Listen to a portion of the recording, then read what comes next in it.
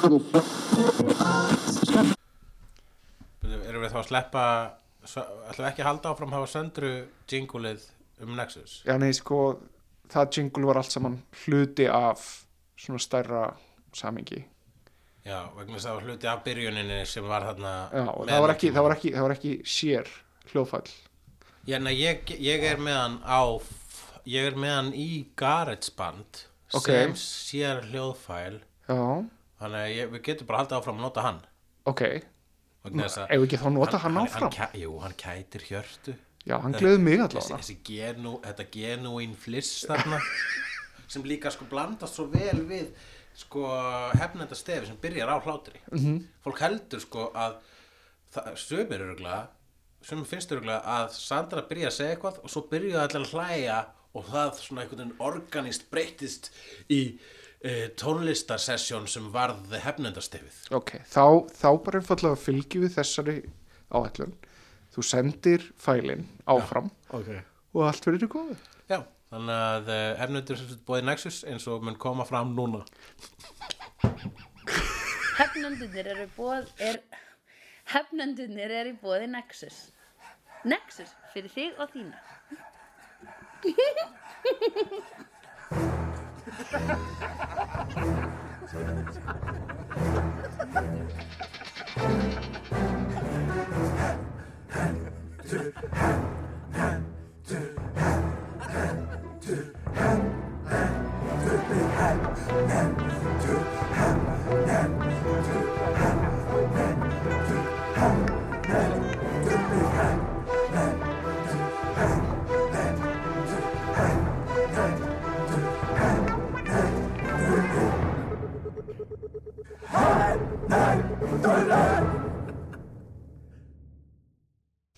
Tilbúin hérna í upptöku.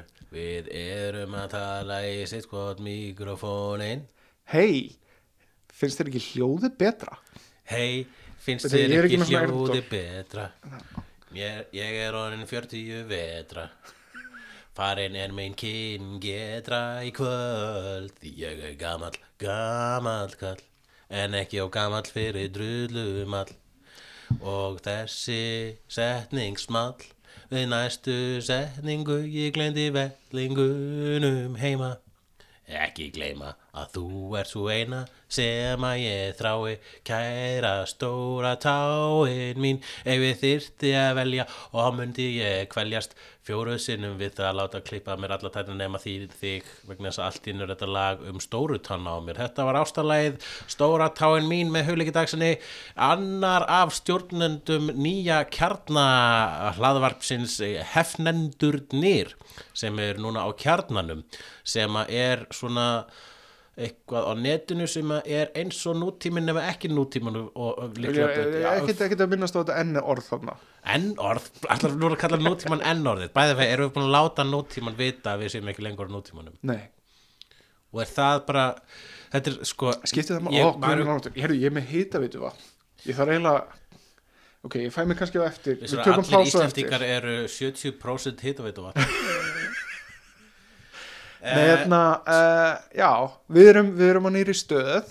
Ég bara það, þú veist, það er svo, það er kallað, ég kalla þetta hefur kallað írsk kveðja og svo þetta líka verið kallað finnsk kveðja. Þegar þú yfirgefur partíð eða bar eða eitthvað mengi, bara á þess að segja bless, bara ferð. Og kalla bæði írst og finnst og út af þetta oftast tengt við áfengi og maður hugsa bara, ég er fullur en ekki að segja bless. Já. En þetta eiginlega orðin svolítið íslensk kveðja, þetta allavega íslensk uppsögn. Já. Þegar mér hefur verið sagt úr starfi á þess að vera sagt að mér væri sagt úr starfi. Hættir þá bara launaseðilinn að koma og enginn sagði það neitt? Já, en ég hef nú svo mikið verið í verktakadjobbum sko. Já, hefur ykkur rekið þig? Ég meina, ertu ekki bara búin að vera nokkurn veginn? Það hefur meira verið svona alveg rétt, nei, þú ert ekki lengur hér. Já. En það er ekki hægt, það er öðruvísa að reka verktaka. Sérstaklega, þú veist, ég man að þetta gerist þegar ég var að teikna ein eða köttin kisa myndasögur fyrir eitthvað sem að ég held að hafi heitið Sirkus, eða var það eitthvað annað? Var það blað? Já, Sirkus var eitthvað blað. Var það ekki líka skemmtistaður Jú, það var skemmtistaður og ég man álíka vel eftir honum. Jú, það var sjónvarpstöð sem heit Sirkus sem var þarna með fyrsta sjónvarpaða dæmið hans Gleeneggers. Já. En og eitthvað annað, þau voru með svona bara alls konar eitthvað. Var það Sirkus eða var það Monitor eða þú veist það skiptir svo sem engum máli. Ég var eins og hjá einu af þessum blöðum sem var svona kálvar annars blaðs. Og varst að skrifa einaði köttin kisa fyrir það? Já, ég skrifaði einaði köttin kisa svona strípur. Ég hafði gert minna fyrstu einaði köttin kisa sögu fyrir held ég Blek sem er sjálfútgefið myndasögublað eða svona sem hann er Jean Pozok sérum sem núna er maðurinn að baka Frosk útgáfu sem gefur út Viggo Viðutan. En ég sendi þeim sögur og svo allt í einu voru þau búin að skipta ritstjórn eða hættir að koma út eða eitthvað og þau létu mig ekki vita. Og ég heldur létu marga af sínum svona verktakaskrifurinn eða efnisveitendum ekki vita. Og þetta er eitthvað sem ég hef... En hélstu samt áfram að, bara svo ég fái aðeins svona betri skilning á þessu. Þú varst ekki látin vita, hélstu samt áfram að skrifa? Ég held ég gerði alveg heila eina eða tvær myndasögur án þess að vita að ég var ekki koma út. Sko. Var þið greitt fyrir það? Örugglega ekki. Ég man, þetta er svo langt síðan. Þetta var á þeim tíma sem að svona gig skipti mig máli. Núna er ég svo mikið rockstjarna. En hvernig er samt finnsk heilsa? Eða ítsk heilsa? Já, það hlýtur að vera finnsk heilsa hlýtur að vera mjög mikið kvef. Já. Og með svona svona áfengistremma þangað til 5:00 þegar þú losnar á vinnunni. En þú ert að tala heilsa eins og að segja hæ, ekki þar að segja svona þú veist svona andstæða með kveðju. Já.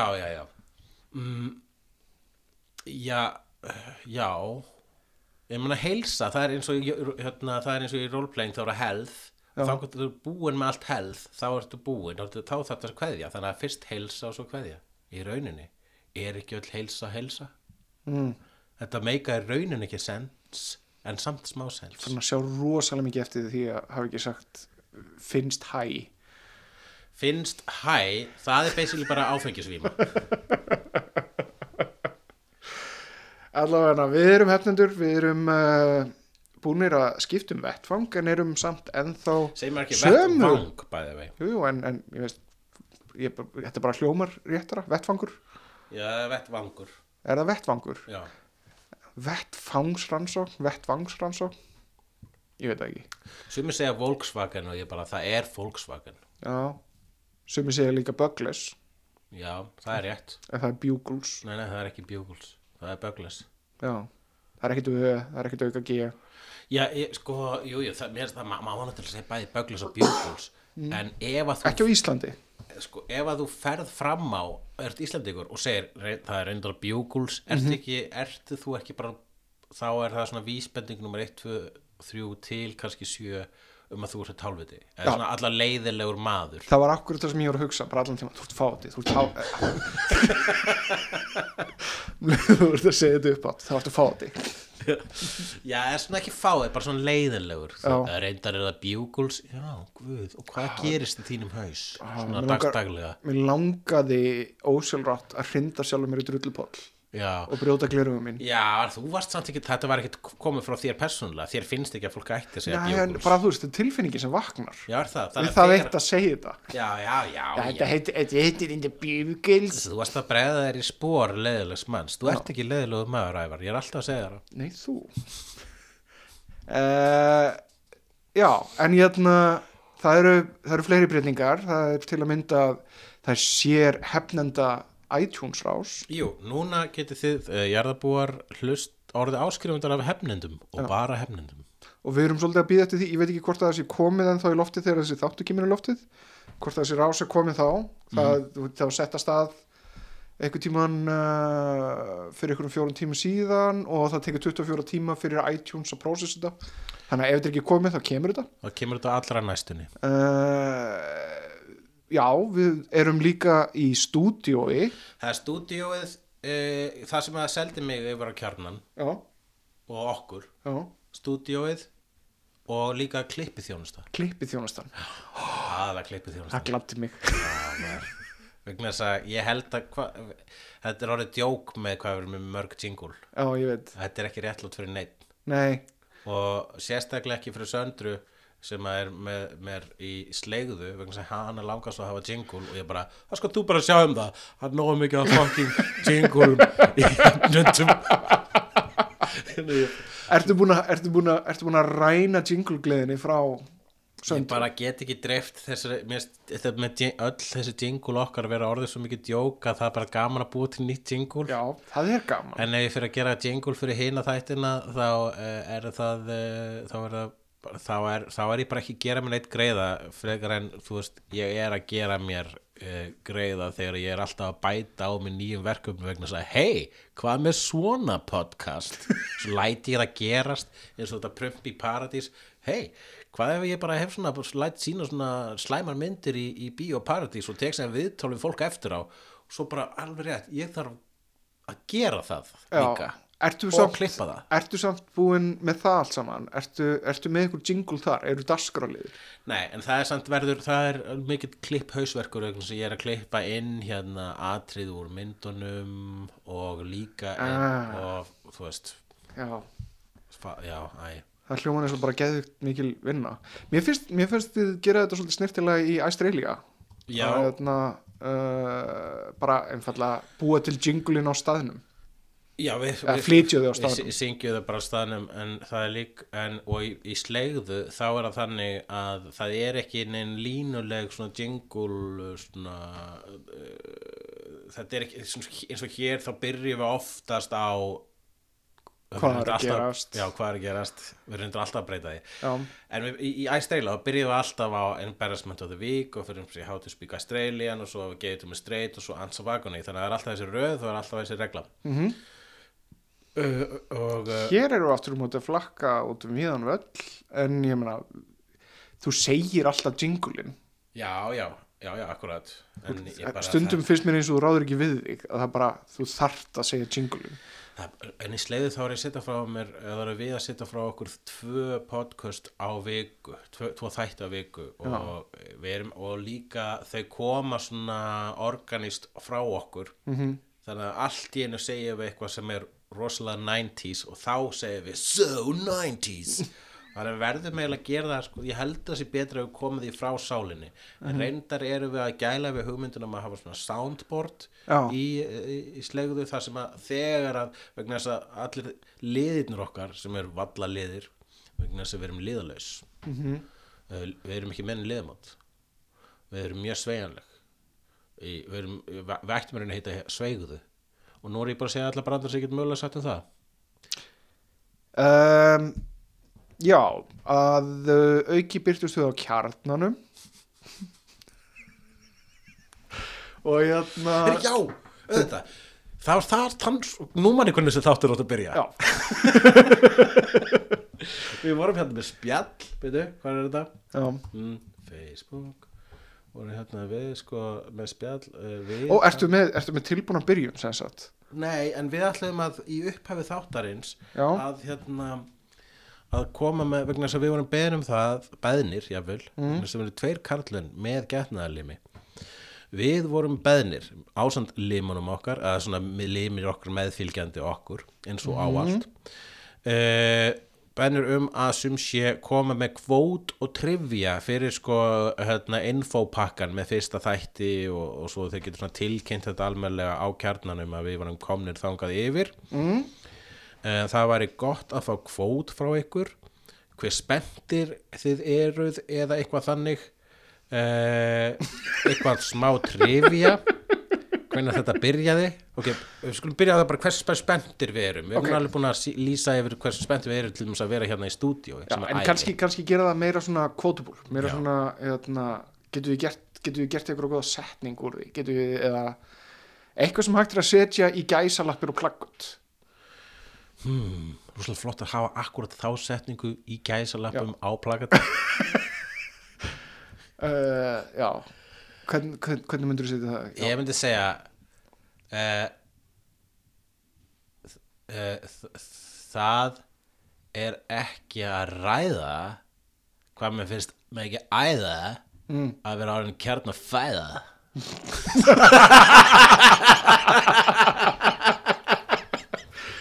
Getur þú skrifað þetta niður? Ég skrifa þetta niður. Það fer ekki að ræða hversu mikið hvað er mikið æða. Þú segir þetta svo mikið. Það er ekki ræða. Hvað er ekki æða að vera orðin kjarnafæða. Það kannski kemur ekki svo vel út á prenti vegna þess að þú getur segið hvað er mikið æða. Nema kannski við séum að reyna að breyta orðinu æði yfir í æða. Já, þetta er eitthvað sem ok, ef við förum í þetta gæsalappir dæmi, þá gætum við sagt að upplifunin er eitthvað sem er jafn cool og ætti að vera í gæsalöppum á forsíðum eða eitthvað svoleiðis. Er það eitthvað sem er jafn cool? Nei, þetta algjörlega var það ösku í muninum á mér.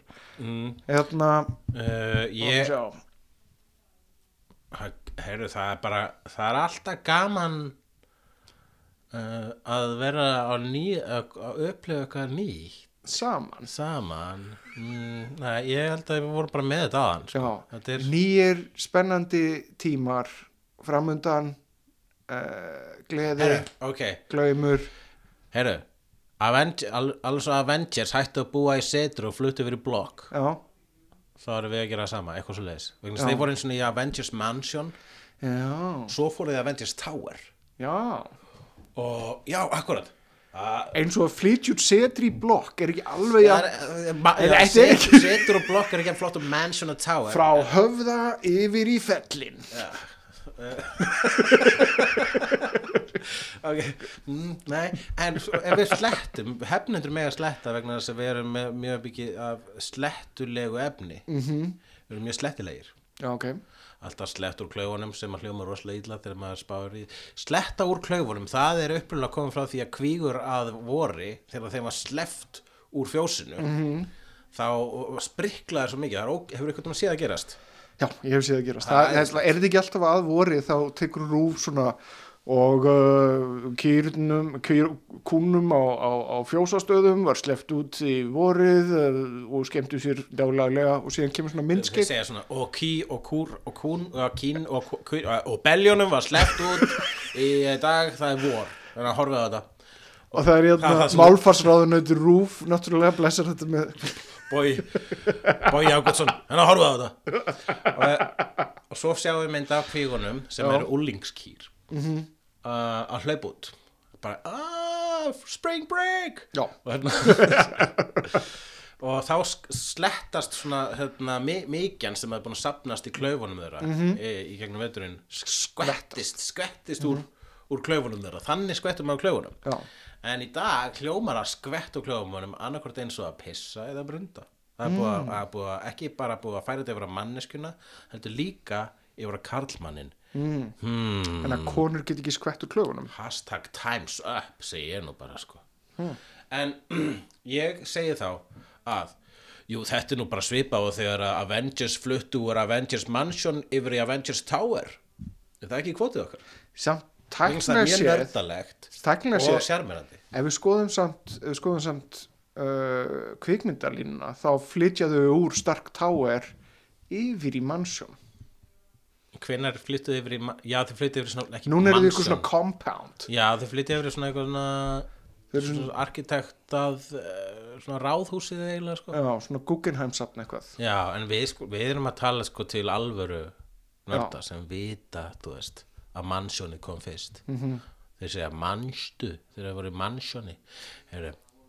Skulum ekki klippa þannig út. Og verður að vera mannlegi þátturinn líka. Mannlegi þátturinn á Kjarnanum. Það er þá kvótið okkar. Já. En síðan ætlum við að koma með svona trivia okkur. Já. Trivia þú ert fertugur, ég er að verða fertugur. Já, en það er eitthvað sem það er rosa sexy trivia. Eitthvað svona smellið og svona. Hvað veit fólk vita? 2 menn, 1 fertugur og annar að verða fertugur. Já, og við erum með andlegan þroska á við 13 ára drengi. Ég nú alltaf ekki ég 13 ára samt sko. Já, það komið grátt í skeggið á mér. Finnst ég vera svona 22 ára kannski. Já. Nei, ekki einu sinni það. Ég er 31. Finnst þér vera 30 ára? Ég andlegan þroska við 31 ársbans. Þú ert samt svolítið óábyrgur miðað við. Þú ert mjög óábyrgur 31 árs. Hvernig er ég óábyrgur? Þú sefur frammettir og ert síðan að stunda einhverja list allan daginn. Það er bara vegna þess að ég get það og má það. Já. Er það óábyrgð? Já, mér finnst þú ættir að mögulega ef þú ætlar að fá ná einhverjum tökum á lífinu að fá þér starfi í einhvers konar fjármálagera eða ég veit ekki, hjá borginni. Þér finnst það samt ekki alveg? Nei, ég veit það, mér finnst það ekkert í alvörinni. En já, hvað fleira trivja?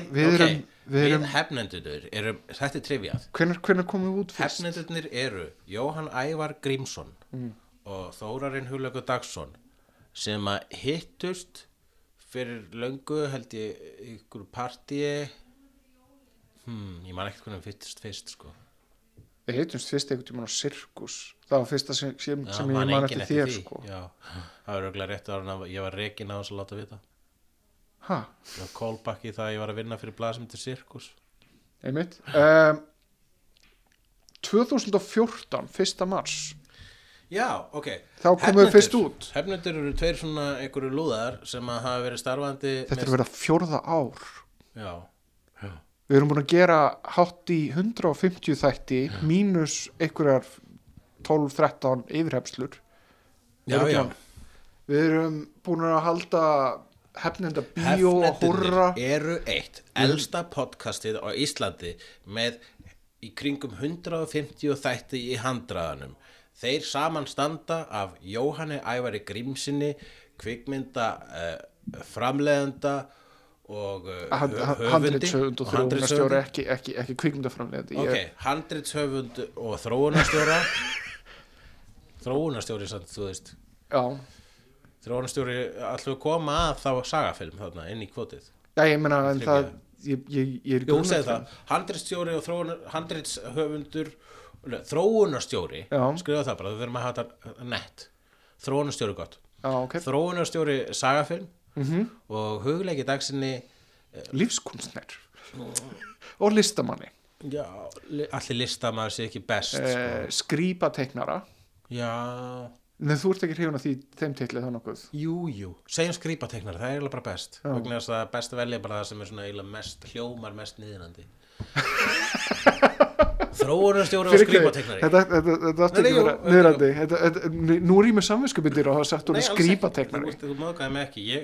Vegna þess að mér finnst myndirna er mikið list. Ég er alltaf að leita pönsinu og þarna var pönsið. Okay, það er svona hefnendurnir samanstanda af Jóhanni Ævari Grímssoni, þróunarstjóra og sagafilm og hugleiki dagsinni skrýpateiknara.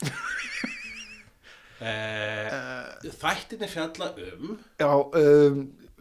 myndasögur, sjónvarpsefni, kvikmyndir og sjónvarpsefni byggt af myndasögur og allt það sem okkur finnst allt þetta. Já, hérna þættirnir fjalla svona nördalegt dót sem þú sérði í sjónvarpi, bíómyndum og myndasögum. Já.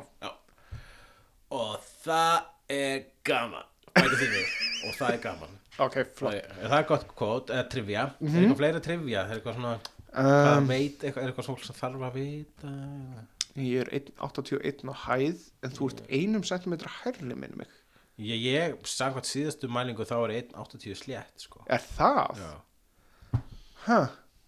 Ég veit það ekki, ég held að við séum áleika háir. Já. Samt ekki alveg, ég er greinlega 1 centimetri hærri en þú. Já, ok. Ég get haldið í það. Við erum svipað háir, ég held að það er gott trivia.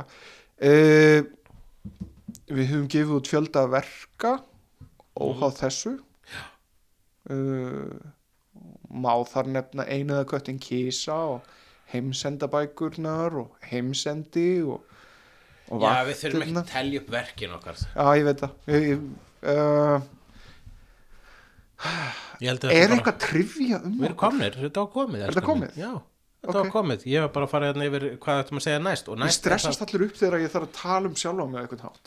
Þá fer ég alltaf í eitthvað kerfi. Já, nei, ég skil það vel. Þess vegna skulum við bara hætta því. Við erum komnir með þessa byrjun. Já. Og við skulum fara beint yfir í skilaboð frá plánetunni Jörð.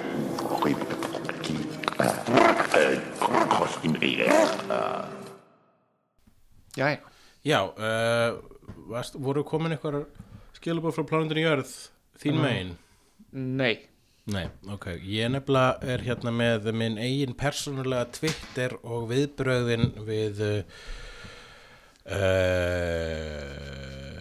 skal ég þér segja tvíti sem ég setti þarna á netið. Það sem ég skrifaði einfallega var það. Ég skrifaði Pfeiffer's Catwoman og svo gerir ég svona merki svona er betra en eða stærra en þarna pílan. Pfeiffer's Catwoman better than Nicholson's Joker. We all know this. Já, það þarf ekki að deila það. Það þarf ekki að deila það? Nei, en finnst þér ekki eins og það þurfa að deila það? Er einhverju sem að deila það?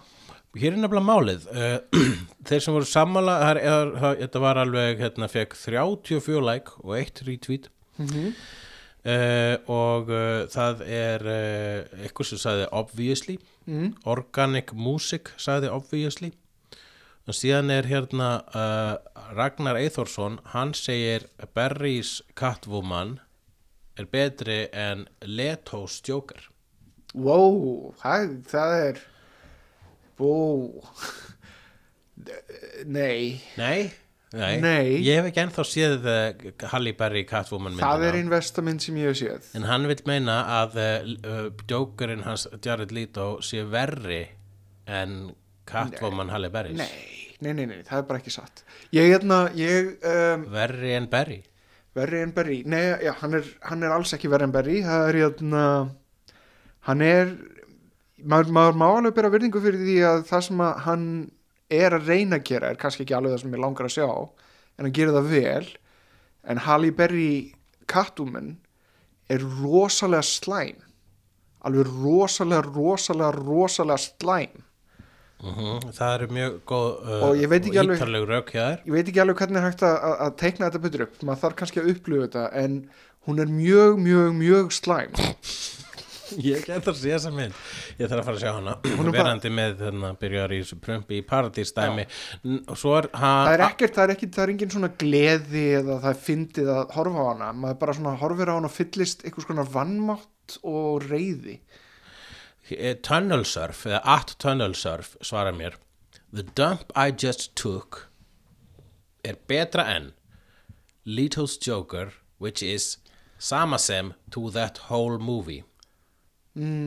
Suicide Squad er einstaklega slæm mynd. Já, en finnst þér hún verri en kúkur eins og þú kúkar? Ég myndi alltaf velja frekar að horfa á Suicide Squad heldur en random kúk eitthvað annars. Já, bara, ég held að það sé alveg, ég held að ég get alveg staðið með þeim orðum. Suicide Squad er sko alveg svona upp í nálgast 2 tíma.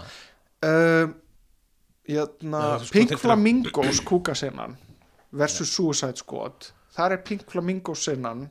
En Pink Flamingos kúkasennan þjónar tilgangi í Pink Flamingos. Það er strax hefur hún vinningin umfram alla Suicide Squad er að hún þjónar ykkurum tilgangi. Já. Jú, það var, þau reyndu náttúrulega, þau ætlaðu að reyna að gera svona bad vondafólksmyndina og komast þannig inn en þau bara gerðu hana rosalega illa en mér fannst Leto ekki að versta við þá mynd, mér fannst það alveg bara myndin sem var slæm. Leto, þú veist, Jokerinn en að fengi meira ef hann bara fengið meira að gera þá hefði hann alveg getað unnið með þetta. Hann er ágætt, mér fannst þetta alveg fín nálgun. Hún er náttúrulega alls ekki jafn góð og hún er alls ekki jafn góð fyrstulega Heath Ledger, alls ekki jafn góð og Mark Hamill, alls ekki jafn góð Margit Joker en hún var öðruvísi. Já. Og ég ætla, sko ok, þú talar ekki um það að þú værir forvitin að sjá meira og ég held að það sé kannski það sem háir þessum Joker. Já. Er það að hann birtist vola lítið og það sem hann birtist í er samhengislaust faður. Já.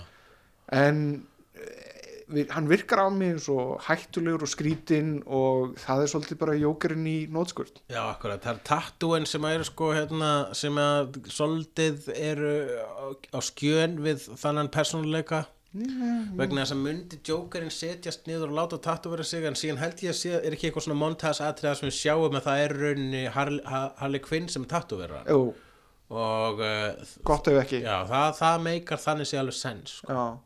En kannski stærri spurning, Jack Nicholson versus Jared Leto, þar finnst mér ég veit það ekki 98% þess bara fólksins sem hefur eitthvað að vita á þessu myndi segja að Nicholson sé betri. Já. Vegna þess að hann íkonískari, hann skilaði sér, hann var bara meira á tjaldinu og var bara betri. Hvað segir þú?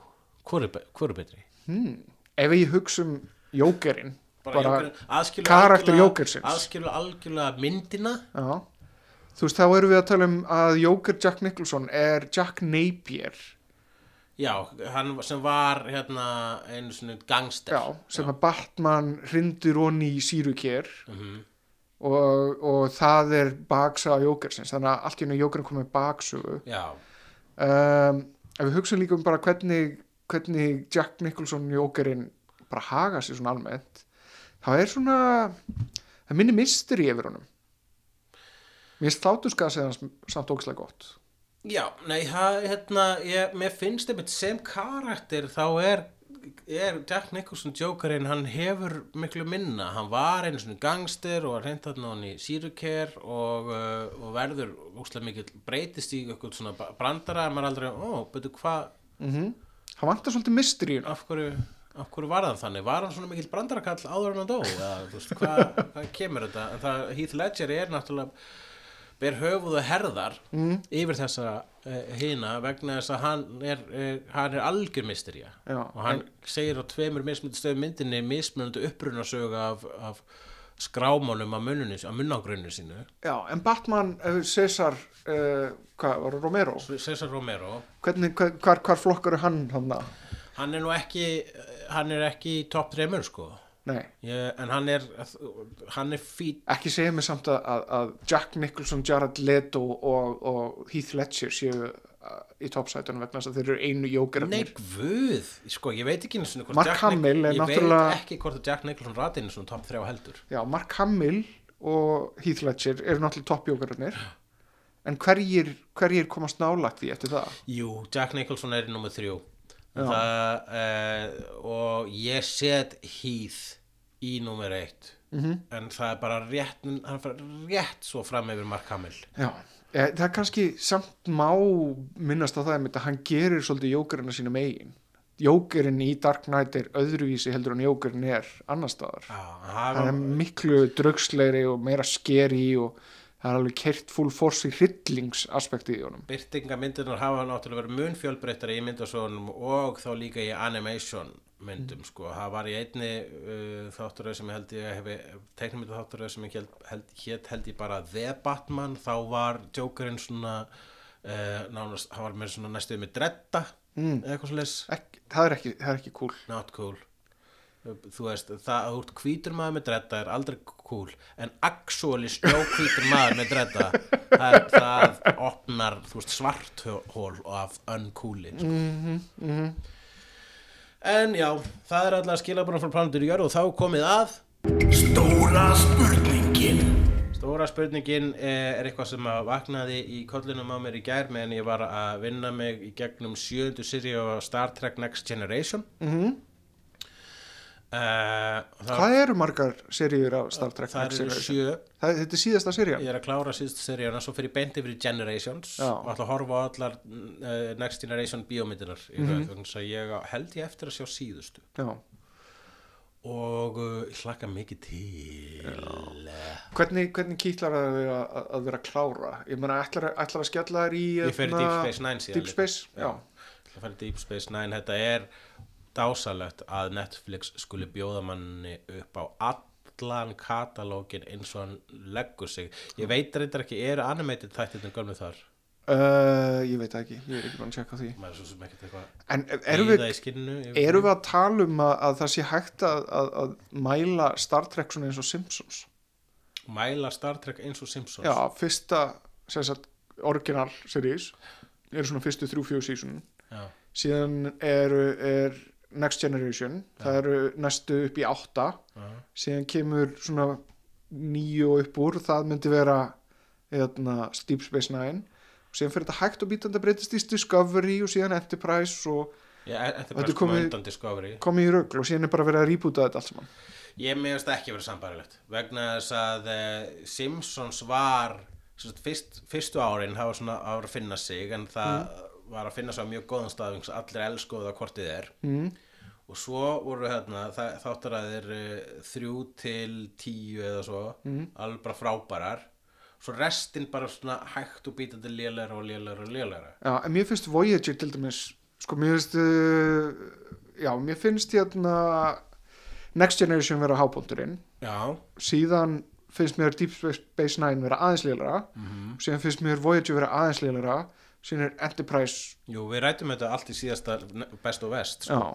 En það sem að sko þetta er yfirlega svona parabóla. Já, en Voyager, þú veist, sumir finnst Voyager, að mörgum finnst Voyager betur en Deep Space Nine. Voyager fór aftur í ákveðna rætur þar sem að þetta var svona exploration og ferði Gullivers og mismunandi ævintýri Planet of the Week en með þó einhverju svona meira nútíminlegur skynbragði og sem kannski stærsta birtingamyndin hvað það var þar náttúrulega að kafteinninu kona þannig að þetta svona en þá fram og stefnulegra þannig séð þó að sko það að kalla kvenkyns kaftinu vera fram og stefnulegt er ekkit sérstaklega fram og stefnulegt í dag vegna þess að sjálfsagstu hlutur í heimi hashtag ýmislegt Ég er samt með smá kvart með Voyager og það er holograph rung fyrsta lagi þá var ég í staðin fyrir data þá kom svona holograph-gaur hologram fyrir ekki hologramlæknirinn og hann var ekkert eins og data já, en ég veit það en hann var þú veist datan í seríunni ef eitthvað var meira data þá var Tuvok ef eitthvað var datan í seríunni Tuvok var 7 of 9 er datainn í Voyager nei jú það er hún sem er að skilja það hvernig er að vera mennsk það er nákvæmlega það sem að data er hann er svona, hvað er að vera mennskur læra að vera mennskur data var skiljur það var svona silly fun stuff læknirinn var með persónuleika hann var reiður, hann var sorgmætur hann var samt svolítið svona fyndin já, en það er ekki það sem data er að vera fyndin ég held að þú hafa ekkert hort alveg á Deep Space á Next Generation félagið minn allavega og síðan var of mikið af svona hologram ferðum í hvað heitir klefurinn þeirra? Holodeckinu og mikið á holodeck ævintýrum já. Ég hef alltaf gaman á holodeck ævintýrum með Next Generation Þau voru bara ekki jafn mörg og þau voru í Voyager fannst mér en allavega, þú varst með stóra spurningu ég eftir að bera þetta almennilega saman en ég meina þú veist, þegar þú ert í skipu þar sem er holodeck, ég skil ekki okkur ekki alltaf þar já, það er ákveðin punktur en kannski er það líka eitthvað sem þú vilt geima til í eldri ára þegar þú ert svona komin á nei, þau fara oftast í holodeck þegar þau eru í fríi þá fara að spila leiki eða lenda í svona einhverjum Sherlock Holmes ævintýrum eða whatever sko þau eru náttúrulega bara, þú veist mjög lítið ímyndunarafl þá ferur við lendur svona vestra ævintýri eins og Seth MacFarlane í Orville þáttunum já, ég lofa að horfa meira Orville ég reyna að vera ekki heitir en ég er pínu heitir nei, hættu nú mér finnst þetta vera eitthvað skonar ég byrjar að finnst þetta vera svolítið vanity project hvað var þar hann Seth MacFarlane obviously þá vildi hann alltaf vera kafteinn á þetta er bara, ég með hugmynd ég ætla að gera þátt sem er alveg eins og Star Trek nema Star Trek svona retro Star Trek og ég er kafteinninn og þetta verður svona humorist nema þegar þangað til að fólk fattar að þetta er ekkert fyndið þá ætla ég að draga úr húmornum og setja inn meira sci-fi nei, hann getur alveg verið fyndin þannig að þetta er eitthvað þeir drógu sjálf þeir drógu sjálf úr húmornum fyrir þetta allt saman sko og voru þegar markasetningi var þá var þetta fyrst hugsað sem fyndið Star Trek en Seth MacFarlane var farin að segja langt fyrir frumsýningu. Þú ræddi við mig áðan þegar vorum í spjalli að tala nýja logoð fyrir hefnendur og ég kom með var ég svona nýju logoðum og þú bara, getum við ekki bara haft þetta gamla, ég mjög konservatífur. Já. Það einmitt það sem Orville það Star Trek fyrir conservatives. Já. Og það einmitt það sem að Star Trek Discovery það bara Star Trek eitthvað nýtt og allt annað sem að íhald Star Trek Orwell íhald Star Trek með einmitt húmor eins og íhaldsmaður myndi segja brandara en þeir alltaf minka húmorinn í næstu seríu. Það það sem einmitt íhaldsmenn gera þeir fatta bara, ég hefði kannski að sleppa yfir mér svona brandara í þessi ræðu í næstu ræðu ætli ekki verið neina brandara og allir segja takk allavega. Þú veist með stóra spurningu. Stóra spurningin skulum byrja á, það eru tvær. Það er áfengi í Star Trek. Í Next Generation þá hægt að fara á barinn og fá sér áfengi. Það er hægt að fá sér rauðvín, það er hægt að segja red wine við replicatorinn. Já. En það er ekki áfengi í því.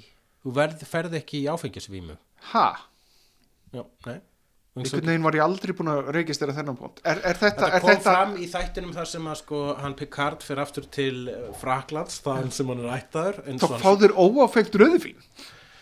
Af hverju eru þau þá að drekka rauðvín? Fjölskyldarnas Picard, bróðir hans á vínegru á jörðinni og það atriði þarna þar sem þeir vera fullir á víni og fara að trúna á í þeim þætti en þá einmitt segir bróðarins bara þannig að það sem þið eru á í þessu geimskipið þarna út í geimnum það hef ég heyrt að þið hafa aðgangað rauðvíni en það er ekkert áfengi í því það bara, við getum ekki verið bara að drekka okkur full í Starfleet og þá einmitt bara, af hverju færðu þeir það þá?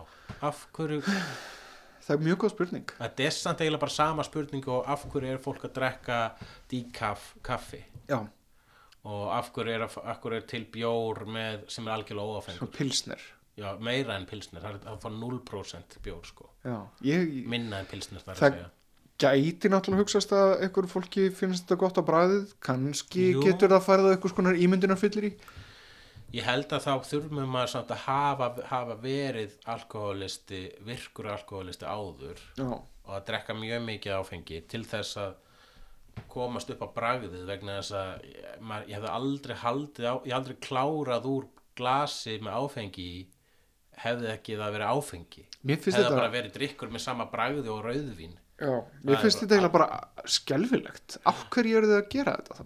Ég tek algjörlega undir þessu spurningu ég skilu þetta ekki þetta er eitt af þessum mysteríum við Star Trek að það er að sýna mannkynið á okkur að þróa þar að stíja þau, eins og lýsaði þau uxu upp úr þörfinni fyrir svona meaningless entertainment þess vegna ekki lengur sjóarp til í Star Trek það er ekki lengur fólk að horfa eitthvað það er til í Orville samt já, það er til í Orville og það er bara til gamalt sjóarp í Orville eitthvað í marga sem nei, þetta er alltaf þetta sama gamla þau horfa á svona brúðuleikarana og Kardashians þau horfa og ekki Kardashians heldur Kardashians, þessu sem eru verri Kardashians það er bara alltaf sama afsökin, þetta er svona retrofíklar þeir fíla gamla stöfi, þetta er svona eins og fólk sem er að safna einhverjum vínilplötum frá 1930 eða hvað svo sem ég veit að það er allir með retrofíklar í framtíðinni í Orville það er bara praktíst, þá geta þeir gert vísanir í nútíman ég veit það, en bara þú þarft bara að vera aðeins með meira ímyndunar til að geta skrifa þátt já, ég veit það, en þeir gera þetta alltaf þeir segja,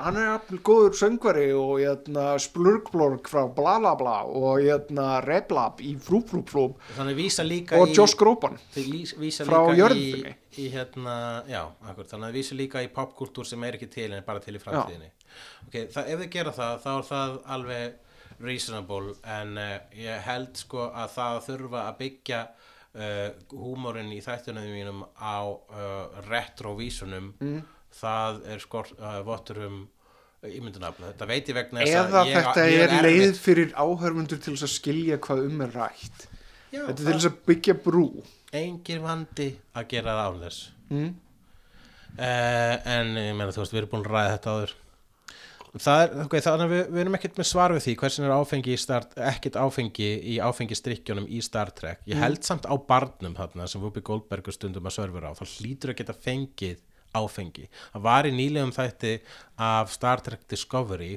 það sem var party og svo var svona neyðarástand þar sem að tveir aðilega voru kallaðir á vettvang og þau voru þetta einu stundur bara svona drekkur og glös sem að hlýtur að hafa verið áfengi í því. Kannski þið að gera svona eins og í fangelsum, þar sem að þið bruggi klósettinu. Já. Það er ekkert mála, þú veist, þú setur réttur hráefnin í einhvers konar bala og þá verður til gerjun. Ég held að lausnin sé sko að ég meina þú hlýtur að geta bara tekið pillu og orðið instantly edrú og óþunnur í framtíðinni. Er það? Ef þú getur læknað opin sár með vél sem gerir þá hlýtur að geta fengið pillu sem að lætu vera bara ekki lengur fullan. Mögulega. Ég held að það sé bara sko, í getur heimi. Data ekki þá til dæmis svona farið í drunk mode? Hann geti það, já. Ég held að hann hafi eitthvað svona reynt að líka eftir því eða eitthvað áleika. Hann er búin að prófa ýmislegt Data. Ok, en það er þá annað sem er alveg stærri spurning fyrst mér í Star Trek Next Generation. Ok. Það er í upphafi eins þáttar sem ég var að horfa á núna, þá voru svona krakkar og það er nefnilega barnaheimili og barnaskóli í Enterprise. Já, þetta er löngferð. Þetta er fólk býr þarna og þú veist en þú ert þessu reglulega að lenda í confrontation við hinn og þessi stórhættulegu fyrirbæri hvort sem það sé rómúlar að gera árás eða hvort það sé eitthvað illkynja svarthólarinn að gleypa þig eða eitthvað stjörnuþoka sem að breytir siðferði allra innabárs og það eru börnum borð. Þetta er bara lífið í Starfleet maður. Þau eru þarna for life. Þau eru þarna að fara að ferðast heimingiminn og Jú, það er útskýringin bara svona, við vitum öll hvað við samþyktum fyrir að ákveðum að halda að flytja með fjölskylduna okkur borð í Enterprise. En já, ok. Við viljum bara barnlausa einstaklinga sem að hafa ekkert til þess að sækja heima. Já. Og það má aldrei neitt taka með sér ástir í þessu mörg ár sem að við erum út í geimnum. Ég bara segja, þú gott og blessað eignast börnum svo leys en þarftu þá ekki allavega að flytja á öruggari staðar fucking Enterprise sem lendir í sko ævintýri vikulega sem að gjarnan ef ekki oftast sko lífshættulegt fyrir alla meðlimi skipsins. Já, þannig að þú vilt banna fjölskyldu fólk frá Enterprise vegna þess að hvað með börnin? Ég vil ekki banna neitt, ég bara segja er ekki svolítið skrítið að gera þetta? Ég veit það ekki, ég held að það sé ekki nátt beint ætlunin þeirra að rúlla í einhverja hættu. Þetta er könnunarskip sko. Þau eru bara heimsk. En ég meina að þau bara myndi renna yfir ferilskrá skipsins þá myndi þau vita að þetta er ekki öruggur stað til að ala börn, punktur. Það er bara nokkuð ljóst, það er bara svona borð fucking liggjandi að þetta er hættulegu staður. Það er alltaf, sum ævintýri byrja á því að annað skip sem bara svona sama standard og Enterprise er sprungið og þeir eru að skoða the wreckage. Kannski þurfum við að skrifa undir eitthvað svona áhættumat og undan bara, er þú tilbúin að fórna börnunum ef við hittum Space Goblin sem að getur skip? Obviously þurfum að gera það og rosalega mörg segja, já, why the fuck not? Það versta sem getur gerst er það að barnið mitt deyr. Já, en það er þetta könnunarskip en það er alltaf að ráðast þetta könnunarskip og bæði vegið þetta könnunarskip það er vopnað vegna þess að það er alltaf stríð eða oftast í allavega í tímalínunni sem ég stættur í núna til að verjast, ekki ráðast á. Nei, ég veit það. Þau eru alltaf í diplomatískum erindagjörum fyrst og fremst. Já, en var Columbus og félagar voru þeirra alveg börn þarna bara svona á einhverju þilfæri? Ég er nokkuð vissum það hafi verið einhverjar fjölskyldur með börn sem voru borð í skipinu. Já. Þetta er bara svipað á það? Mögulega. En ég meina þeir eru samt ekki að flytja fjölskyldur á einhvern stað. Það eru nýlendur og geimstöðvar út allt. Sko. Já, þau eru ekki að fara að nema land eitthvað út í geim. Nei. Þau eru bara að fara að kanna lendurnar. En eins og ég segi, þetta er eitthvað lengra tíma mission. Þannig að hver veit hvort að barnaheimilið hafi komið upp seinna vegna þess að sumir í krúinu hafi parað sér saman og eignað síðan börn í kjölfarið. Það þarf ekki endilega að vera að þau hafi farið með börnin borð. Það þarf bara að bregðast við aðstæðum. Jú, þetta er svo sem alveg örugglega Þetta kannski mega sens í stóra samhenginu eitthvað svoleiðis en aðalega bara pyrraður alltaf þegar sko adressað í Next Generation bara, já alveg, það barnaheimilega þetta bara, þetta þáttir með börnum þeir eru alltaf leiðilegir þá annarkvort Worf eða Picard að læra það að börn eru raunin ekki leiðileg ef þú hangir nógu mikið með þeim sem alveg rétt, nema í 80s til 90s sjónvarpsþáttum frá Bandaríkjunum vegna þess að barnaleikarar frá þeim tíma voru nánast undantekningarlaust óþolandi. Þannig að það sem að trufla mig. Bara, nei, kemur niður ykkur fucking krakki. Ég held að það sé samt alveg bera fram línutna sínar asnalega. Mér finnst það alveg löglegt hvart. Ef þú þolir ekki leikarana, það alveg fullkomlega legit. Ég stend með þér þar. En hvað að gerast? Hvað að gerast? Já, það fullt að gerast. Ég hérna með lista yfir hluti sem að gerast. Við kannski byrjum á því að Michelle Williams fekk greitt smánaleg laun fyrir endurtökur á myndinu hans Ridley Scott. Hvað heitir hún aftur?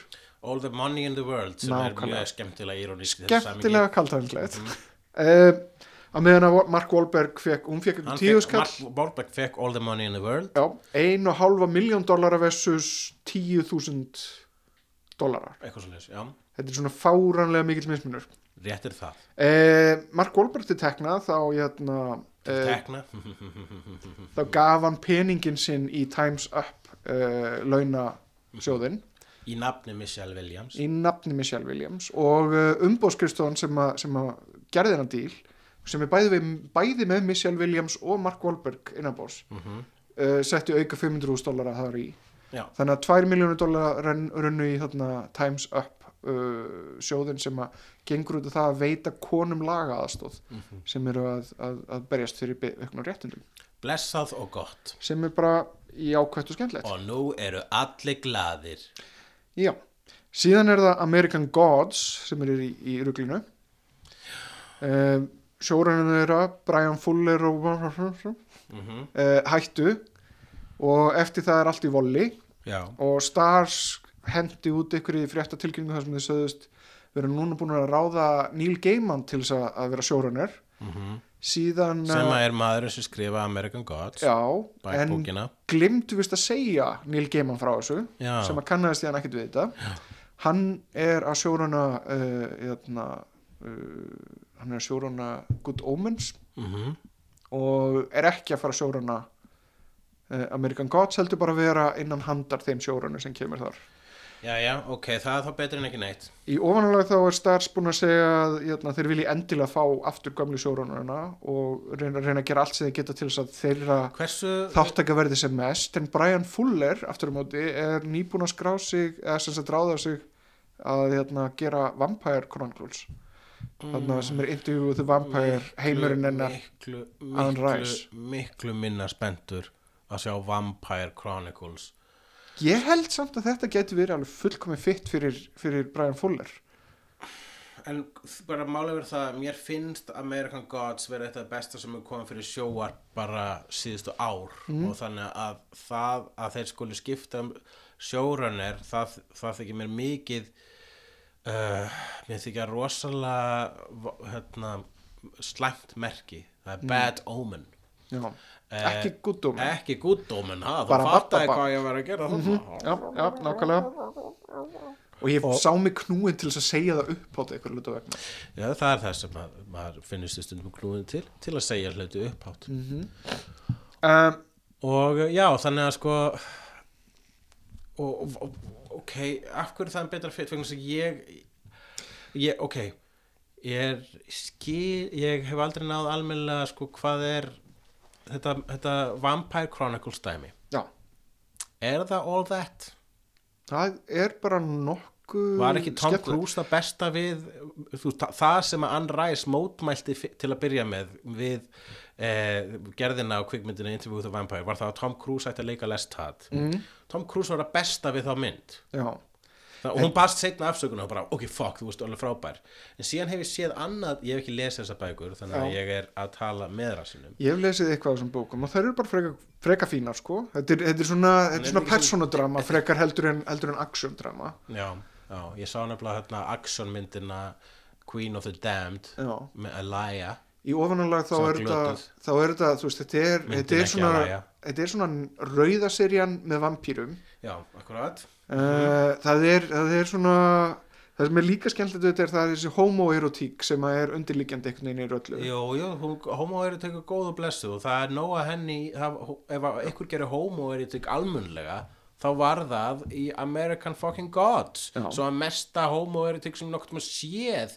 í sjóvarpi sem er ekki löglega klám sem kemur bæði vegi frá Brian Fuller það er þú ert sérstaklega kannski að vísa í Gin-sinuna bara huge ass homoerotist fucking atrið þar sem að tveir aðilar eru að hafa samkynhneigt kynlíf full on það er svolítið merkileg sena það er svolítið merkileg sena svo glari horfði ekki á þessu sér með pappa mínu en það er svolítið merkileg sena vegna þess að Brian Fuller sem er samkynhneigður sá hvernig þeir tók hann upp fyrst og sagði svona fer ekki samkynhneigt kynlíf fram þannig að vinsalast hendi þessu og byrjið upp á nýtt og takið þetta almennilega upp og þú veist, gerið þetta þú veist, fallegt og eðlilegt og raunsætt. Já, hann myndi þá örugglega fara þá bara alla leið með að á svipaðan hátt og hann gerði í American Gods, þá myndi gera það í Vampire Chronicles. Það er það sem ég spáði, þarna farin allt í hennu. Gera það bara eitthvað super gay þátt. Já, og hann er líka, ég held að hann hafi fengið eitthvað verðlum frá eitthvað svona LGBT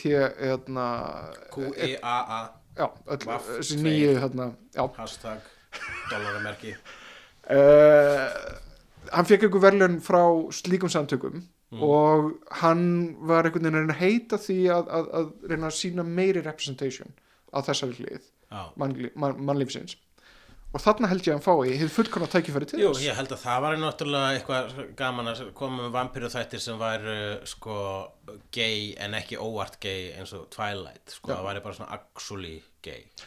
Ekki gleyma því nefnilega, vampíran er rosalega svona sexual af öllum skrimslunum, þá er hann einna mest sexual. Hún er le penetrator. Já, þannig að ég held að þarna gæti allt stemt í hvað heitir það, Aiori, hvað heitir hérna japanska manga tegundin. Ég veit ekki hvað það heitir. Svona Boy Love Comics. Já, akkurat. Það er gott að blessa og frábært fyrir fjölbreytileik og allt svoleiðis. Það breytir því ekki að ég vil miklu meira sjá American Gods heldur en Vampire fucking Chronicles. Ég held að það er eftir að reyna að redda þessu á eitthvað hátt. Ég vona að fara samt ekki eitthvað hálfkák eða svona ekki alveg hálfkák en þú en þegar eins og með nýjastu seríun af Game of Thrones þá varð hún varð miklu meira áhorfenda pandering hún var miklu meira leiður fóru frá orginal hugverkinu á meira ótróðna slóði sem þeir búa til sjálfur já, ég er sammálaður því ég er svo hrættur að önnur sería verði bara mun síðri heldur en fyrsta sería á American Gods en ég finnst líka óvinni lítið tala hversu mikið awesome svo sería var ég held að þegar ég segi, ertu búin að sjá American Gods með fólk, þá segir fólk, já, mér finnst það fínt það var svona svolítið, ég fatt ekki alveg akkur bara, þetta var allt geðveikt þetta er eitthvað að þér, ég ætla að unfrenda þig núna. Það er vegna þess að hún er ótrúlega falleg visual, en hún er svolítið torf að melta, bara svona efnislega, hún er svolítið choppy frásögn og það er rosalega cool atriði. Choppy frásögn er bara, þú ert að raunin að segja að hún fyrir ekki eftir hefðbundum strúktúr. Nei ég er að tala það að það vantar alveg fullt af upplýsingum inn í þetta og það er ekki mjög svona flæðandi sem sagt upplýsingaflæðið er ekki sérstaklega gott í seríunni það bara koma rosalega svona sterk emotional, visual atriði en það vantar kannski flæðið, frásagnaflæðið fyrir utan náttúrulega sögu Shadow sem er mjög svona linear en hittir kemur svona mjög random inn og er svona litla smásögur sem að svona fara þarna inn í já, ok, ég sé það á augunum mínum og þú þú ert að dotna. Já, vegna þess að bara, já, ég fatt allt þú vorst að segja rétt, en ég sé ekkert af þessu sem galla við þáttaröðina, mér finnst bara, frábært, núna þetta, ok, að langt sín á þannan, yes, bara, bara ekki hefðbundu struktúr. Þetta hefur samt að gera með, skilur, hvernig áhörundur taka við þessu. Já, fuck áhörundur. Já. Við veit ekkert hvað þið vilja. Já, þetta er samt svona, þetta er svolítið svona eins og þú værir við varðildin að segja sögu en svona bara væri að vaða svolítið úr einu í annað. Já, þetta er svolítið eins og lesa Snorra þetta. Hún ekkert með eitthvað línulegustu frásögn í heimi og hún fer allt í henni þangað og hingað og þangað og hingað. En ekkert það sem ég er að segja því þið samt að serían sé slæm. Nei. Hún er frekar bara mjög góð. Já. Hún kemst ekki alveg inn á nýju listan hjá mér en við tölum þá eftir. Það vegna svo fylgir ekki hefðbundu struktúr. Ræðar ástæð. Hvað meira gerast? Þá að gera svona John Wick sjónvarpsseríu. Ok, flott, er hann Keanu Reeves í því? Eitthvað pínu, en þetta fjallar aðalegum þetta hótel í John Wick 2, Hotel Continental. Já, ég hef ekki séð neitt John Wick. Þetta er allavega svona, þetta John Wick 2 er mjög skemmtileg, John Wick 1 er mjög skemmtileg líka og þessi hyperveruleiki með fullt af leigumorðingjum út allt er mjög skemmtilegur. Já, það hljómar reynda mjög vel, það sem vorst að segja núna, þessi síðasta setning, hyperveruleiki með mörgum leigumorðingjum, en mun þá ekki þáttaröðin samt heiti eitthvað annað en John Wick? Ég held hún heiti örugglega Hotel Continental. Cool. Næst er það Tarantino myndin nýja Manson-morðin og þar í kring er allt saman í vinslu en Leonardo DiCaprio er búin að ráða sig sem held ég aðalhlutverk. Aðrir leikarar óskalistarum Tarantino eru Margot Robbie sem að mögulega vera Sharon Tate sem að myrta fylgjendum Charles Manson og var eiginkona hans Roma Polanski og síðan Al Pacino. Já, flott. Mér finnst það svolítið áhugavert vegna þess að ég hef ekki séð Al Pacino leika vel í langan tíma. Hefur séð hann bara leika illa? Já, bara svolítið verið að skrýpa mynda sjálfum sér. Svona eins og De Niro. Já. Ég skil alveg leikar eins og De Niro og Pacino að bara svona phoning it in sko síður árum. Það er líka alltaf verið að setja okkur fucking stall. Þetta er svipað með Bob Dylan, það er alltaf verið að setja hann einhverju guðatölu og veit hann einhverju svona takk velun og bara ódöðlegur og þitt framlag til listarinnar er ómiðsalagt, þú ert guð. Þú heyri svona stanslaust þá bara byrjar að hættur að nenna. Já. Og ég sko, Pacino og De Niro frábæri leikarar en maður heyrir kannski minna í dag en ég man bara þú veist fyrir 10 árum þá var þetta bara alltaf bara De Niro besti leikarinn. Hvernig er hann besti leikarinn? Hann er ekkert með neitt svakalegasta range í heimi. Pacino þó alla með sko fer frá því að hann getur bæði verið grumpy og öskrandi. Já, en líka Dog Day Afternoon þar sem hann er örvæntingafullt öskrandi. Já. Jú. Og en ég hef svona fyrst svona aðri leikar að falla svolítið í skuggana sko. Setnir í skrítin stall en svo held ég að sé bara settir hann stall út af Goodfellas og Godfather og Scarface. Það er vegna þess að þeir sem að réðu topplistunum lengi vel voru ykkur gaurar sem voru með ykkur svakalega bónir fyrir gangsterum og byssur. Það var alltaf jú, þessar myndir eru frábærar, mjög góðar en af hverju fóru þær alltaf á toppin? Já, þetta er svona eins og Godfather 2. Ég veit ekki alveg hvort að mér finnst það að vera besta Godfather myndin. Þótt að mörgum öðrum finnst það. Já, en jú, þið finnst þá eitt betri. Nei, bara tala Robert De Niro kapli. Mér finnst sagan áhugaverð og þessi, þú veist, nútími og fortíð að kallast á er skemmtilegt plot device. En heilstift Mér finnst Godfather 1 miklu heilstiftra verk og betra. Já, ég hef ekki séð þessar myndir alveg í 2 áratugi sko. Mér finnst það mjög flottar en ég sá eitthvað svona 7 klukkutíma heildarútgáfu. Já. Og ég man eftir að mér fannst alltaf Godfather 3 bara mjög góð. Ég skildi ekki af hverju fólk hataði hana. Og núna stend ég ennþá harkalegar bak við hana. Ég hef aldrei séð ég sá halva Godfather 3 og Ef við erum svolítið að fara út fyrir efni hérna, hvað er getur þú nefnt leikara sem að þú myndir segja að veri betri en Al Pacino eða Al Pacino er frábær leikari og mér finnst hann vera góður að þú veist finnst þú samt einhvern veginn verið að gefa því skinn að þeir séu ekki það all that að þeir hafi verið settur á stall og það trublið vegna þess að það var bara vegna þess að það var alltaf Pacino og De Niro voru bara settir á svo mikinn stall með að við marga leikarar sem að voru samtímis jafn góður og þeir, ég náði aldrei því núna er þeir ekki alveg á sama stalli vegna þess að það er bara kynslóðar búin að bætast á sem að vita af alla hverju þetta eru jafnvel en það er engin leikari núna sem er eitthvað þetta er besti leikari veistu hver er eini sem að sko það er einn leikari sem að hefur verið settur á svona stall og er ennþá á svona stalli og á það skila að mínum mati og það er Meryl Streep já Meryl Streep hefur alltaf verið hún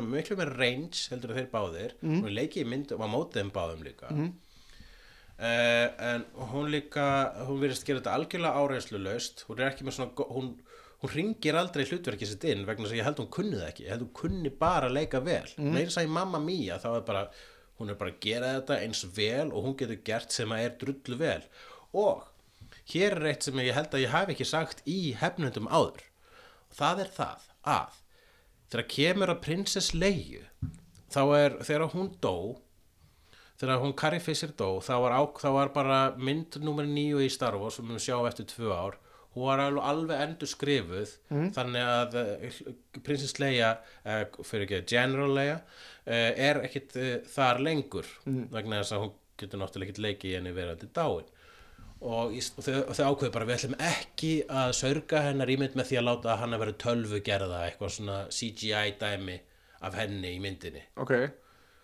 ég skil ekki mér hefði fundist verið rosalega flott tribute að láta bara Meryl Streep taka við fokkin hlutverkinu það er ekkert fyndið það er mega full common sense í fyrsta lagi Meryl Streep og Carrie Fisher bestu vinkonur öðru lagi Meryl Streep besta leikoni í heimi samkvæmt flestum í þriðja lagi Meryl Streep hefur leikið Carrie Fisher áður í kvikmyndinni Postcards from the Edge sem er sjálfsævisöguleg skáldsaga eftir Carrie Fisher og hlutverkið sem Meryl Streep leikur í þeirri mynd er byggt á lífi Carrie Fisher þegar hún er að jafna sig á því að vera kókaínfíkill og samband hennar við mömmu sína þetta er lítil sjálfsævileg saga þannig að einn sem Meryl Streep þarf að gera er að fá sér brúnt hár eins og Princess Leia og fara í General Leia fötin og líka nefndar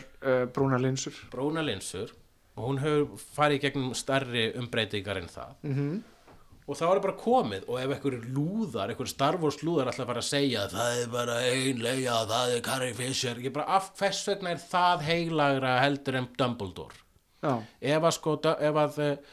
ef að hann Richard Harris hefði bara leikið í fleiri myndum og fyrir aðeins lengra síðan þá hefði hans hlutu orðið jafn heilagt og Princess Leia en ef eitthvað sem að Last Jedi kenndi okkur er það að verðum að hætta að hugsa Star Wars og hætta að setja á þannig heilaga stað vegna þess að leið og Last Jedi kom þá voru allir með skoðanir á því hvernig Star Wars ætti eða ætti ekki að vera eiginlega meira en þegar að Phantom Menace kom sem að er Star Wars á bara að halda áfram og þú ert með hérna æðislega leikonu sem held ég örugglega sagt já mér finnst þetta drullu góð pæling sem bara svona tribute til vinkonu sinnar hún hérna þegar í einni ræðinu sinni yfir eitt af svona fjölmörgu verðlaunum sem hún hefur tekið við vegna þess að hún er besta leikonu í heimi þá sagði hún endaði eina ræðinu á bara hérna að kveðja prinsessu okkar allra sem er Leia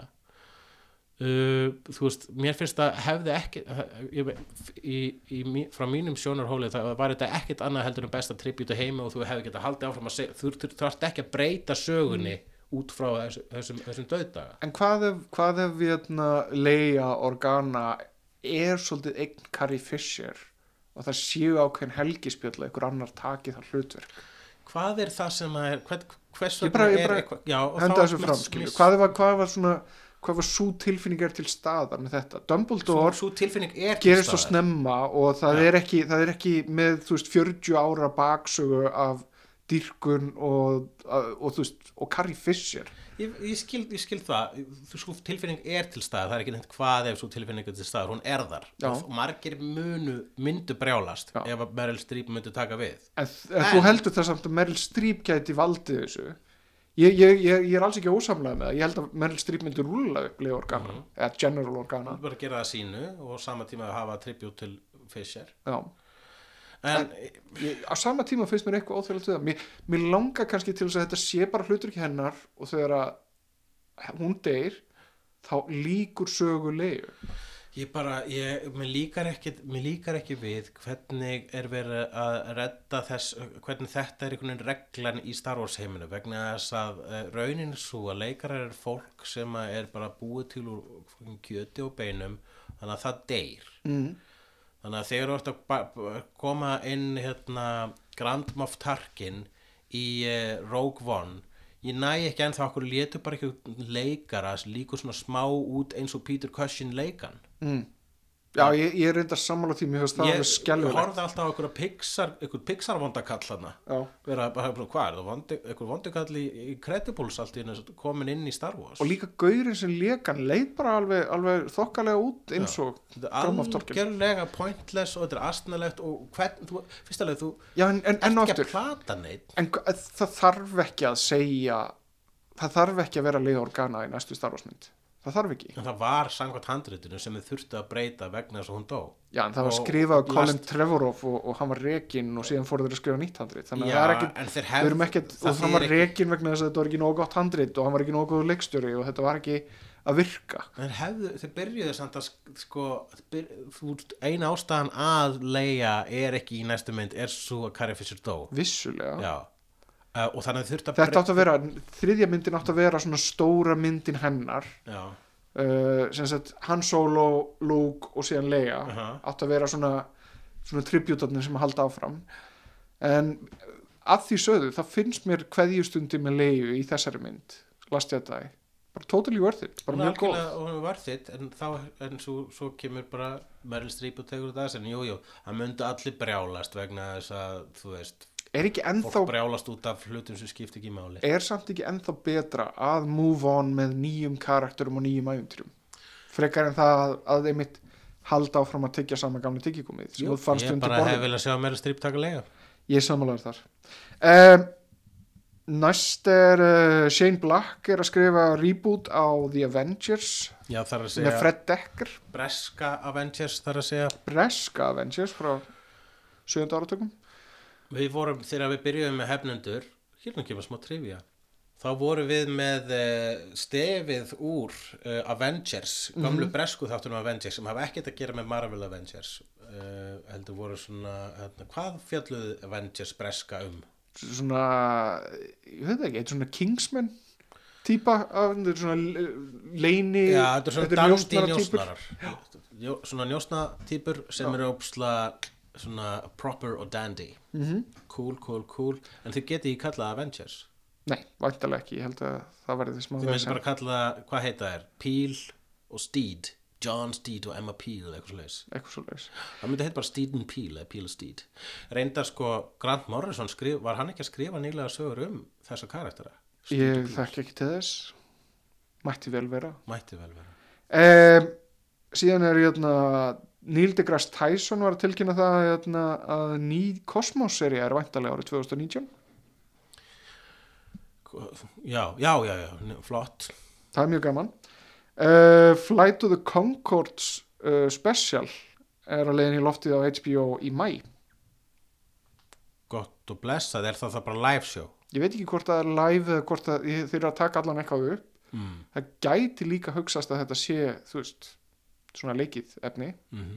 Hver veit? Já, við veitum að þegar við veitum meira. Og að lokum Jeff Jones var að tísa mögulega sjónvarpsútgáfu af Hitman eftir Garth Ennis. Já, það er mjög skemmtilegt. Ég las eitthvað af því þegar það kom út og það í rauninni gerist í DC heiminum og það gerist meira í Gotham City. Svona leigumorðingir sem myrðir overhedgjur, það ekki? Nei. Það allavega svona hitman Já, sem að í overhitju-based heimi. Ein skemmtilegasta saga sem ég lesið það Lobo vs. Hitman. Það var gott blóð í gangi þar maður. já. Þetta allavega, sko málið það, ég ströggla við að muna eitthvað plott úr Hitman. Ég man bara eftir að þetta ógeðslega fyndið. Já, þetta fyndið. Þetta svona all in and Garth Ennis. Og ef að það hægt að gera þetta með Preacher, þá held ég að sé hægt að gera þetta með Hitman. Tvífokkin, motherfucking lausfokkin, motherfucker. Eigum við að skella okkur í málefni dagsins? Are you fuck, seriously? Þú líka? Af hverju? Jesus fucking Christ, hvað að? Æ, fuck, ok, James Franco, sko, bara gástu við þessum ásökunum og byttu afsökunar. Það getur verið að það hafa verið douchebag, ég veit ekki hvers, ég er ekki búin að lesa smáatriðin, ég nenni ekki að lesa þessar greinar lengur, það hrúast upp á fucking Facebook feedinu mínu, en bara vertu auðmjúkur, segðu þér sorry, segðu þú skammast þín, hættu að þykjast ekki vita hvað í gangi. 5 konur ekki fara að ásaka þig áreitni ef það hefur ekki einhverja rétt fyrir sér, þetta bara tölfræði, ég meina come the fuck on, þetta ekki samsæri. Og TJ Miller, ég vona að nauðgunar ásökunin sem frá því í háskóla eða hvað sem það var, kynferðislegt ofbeldi eða eitthvað svoleiðis, ég vona að það sé ekki sagt. Þú ert búin að segja það, gefa út yfirlýsingu ásamt kærustunni þinni eða konunni þinni að þessi kona sé geðsjúk og sé að beita hashtag MeToo-inu. Ég tæknilega vona að hún sé geðsjúk og að þú sért fórnarlambi í þessu vegna sem ég held upp að TJ Miller, en í svona tilfellum þá verðum við að hlusta á ásakandan og ég bara, damn it, ef það satt, fokkaði þér vegna þess að ég elskaði þig. Hey, og Stan Lee, byrjuð, út 95 ára og þú skapar allra helstu hetjurnar mínar og okkar hérna í Hefnendum, þú skapar fucking Hefnendur og svo eitthvað að koma í ljós að þú ert eitthvað elliheimili, eitthvað að strípilangast og klípa í bossa. Minna, sko, ég veit að mér ferst þegar ég segi hluti eins og grow up, en þú ert 95 ára, hvernig nennir þessu? Ég vona þetta séu elliglöp. Ég vona þetta séu elliglöp, en ég meina, það afsakar ekki neitt í dag, en að lokum, Aziz Ansari ekki að lokum. Aziz Ansari, held áfram. Ok, hann ekki að lokum síðast? Eru fleiri búin að bætast við síðan áðan? Við höfum eftir Dan Harmon, en það er samt annars eðlist, þannig að... Ok, að var þetta en þetta eitthvað með Aziz, ég er ekki heldur búin að lesa þá grein, en ég meina, þetta er kona sem að lýsa því að hafa farið heim með honum og þetta er ógeðslega óþægileg lesning og að skemma fullt. Sérstaklega Masterunnan sem að mér fannst skemmtilegt og núna ég með frá. Hvað gerði hann þarna? Var hann, hvað ásang þessu frásögn? Hann hlustaði ekki á nei, hann svona hélt áfram og hann var svona... Var hann svona, come on, ekki fara. Og stinga puttunum sín með koki á hann og eitthvað svona. Koki á hann? Já, þetta við finnst þetta óþægilegt að vera að rifja þetta allt upp en þú getur lesið frásögn hennar af þessari nótt, hún er sláandi, hún er erfitt lestrar og þetta er bara ekki lagi. Dan Harmon aftur á móti, hann sem sagt hefur gengist við ásökunum fyrrverandi starfsmanns sem var undir honum þegar hann var að skrifa Community, hennar Megan Gans,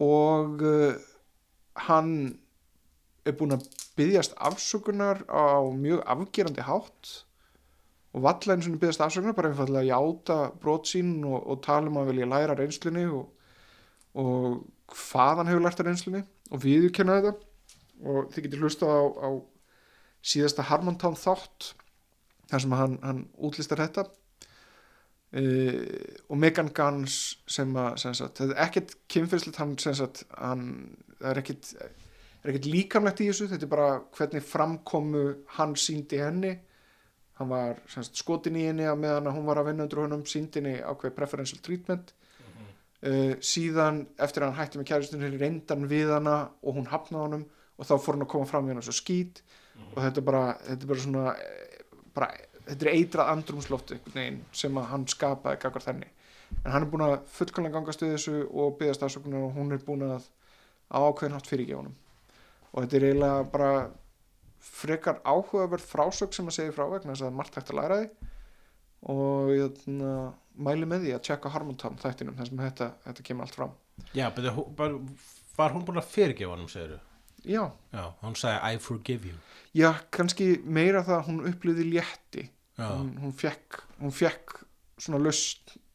Það sem Dan Harmon sagði basically var bara svona, já, bara allt sem hún segir satt og ég skal mér að segja ykkur í nánari smáatriði hvernig þetta var. Ég var svona og þegar ég gerði þetta, fokk hvað ég var glad að þegar ég gerði þetta, veistu það?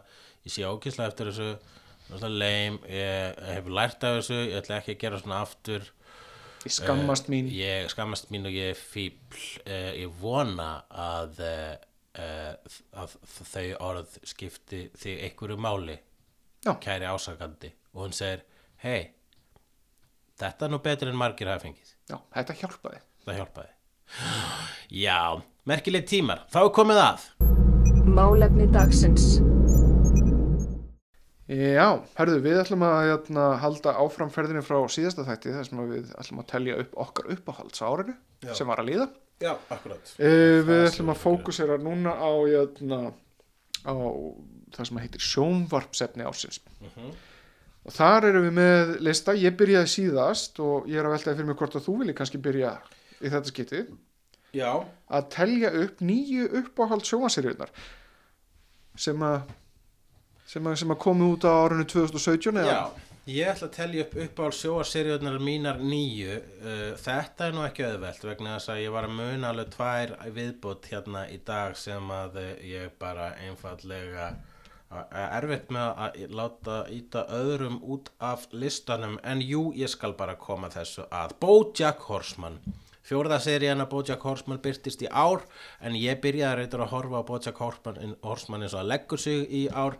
Hlakka til að sjá 5. seríu mér fyrir ég hef lengi og við höfum lengi haldið því fram að Rick and Morty er besta animated fullorðis animationið í sjónvarpi í dag og það er alveg ennþá rétt vegna þess að það er gott grín og það er sci-fi og svo er það líka svona mannlega gott.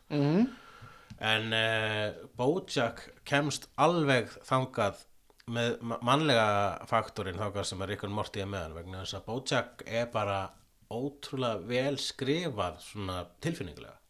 Karakterarnir eru góðir og þeir þróast og þetta er bara á einhverju next level dæmi vegna þess að hér er maður sem er með hestshaus basically, allan tíman. Hestur.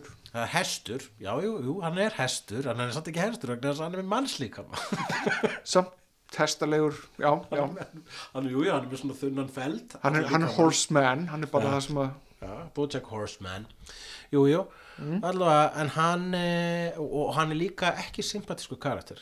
Eiginlega andstæðan við það. Algjörlega. Hann er mjög ósympatískur karakter. En því meira sem við kynnust honum því meira föttum við af hverju hann er eins og hann er en fyrirgefa honum ekkit endilega. Svona empatía. Við getum samt haldið áfram að horfa á hann en það er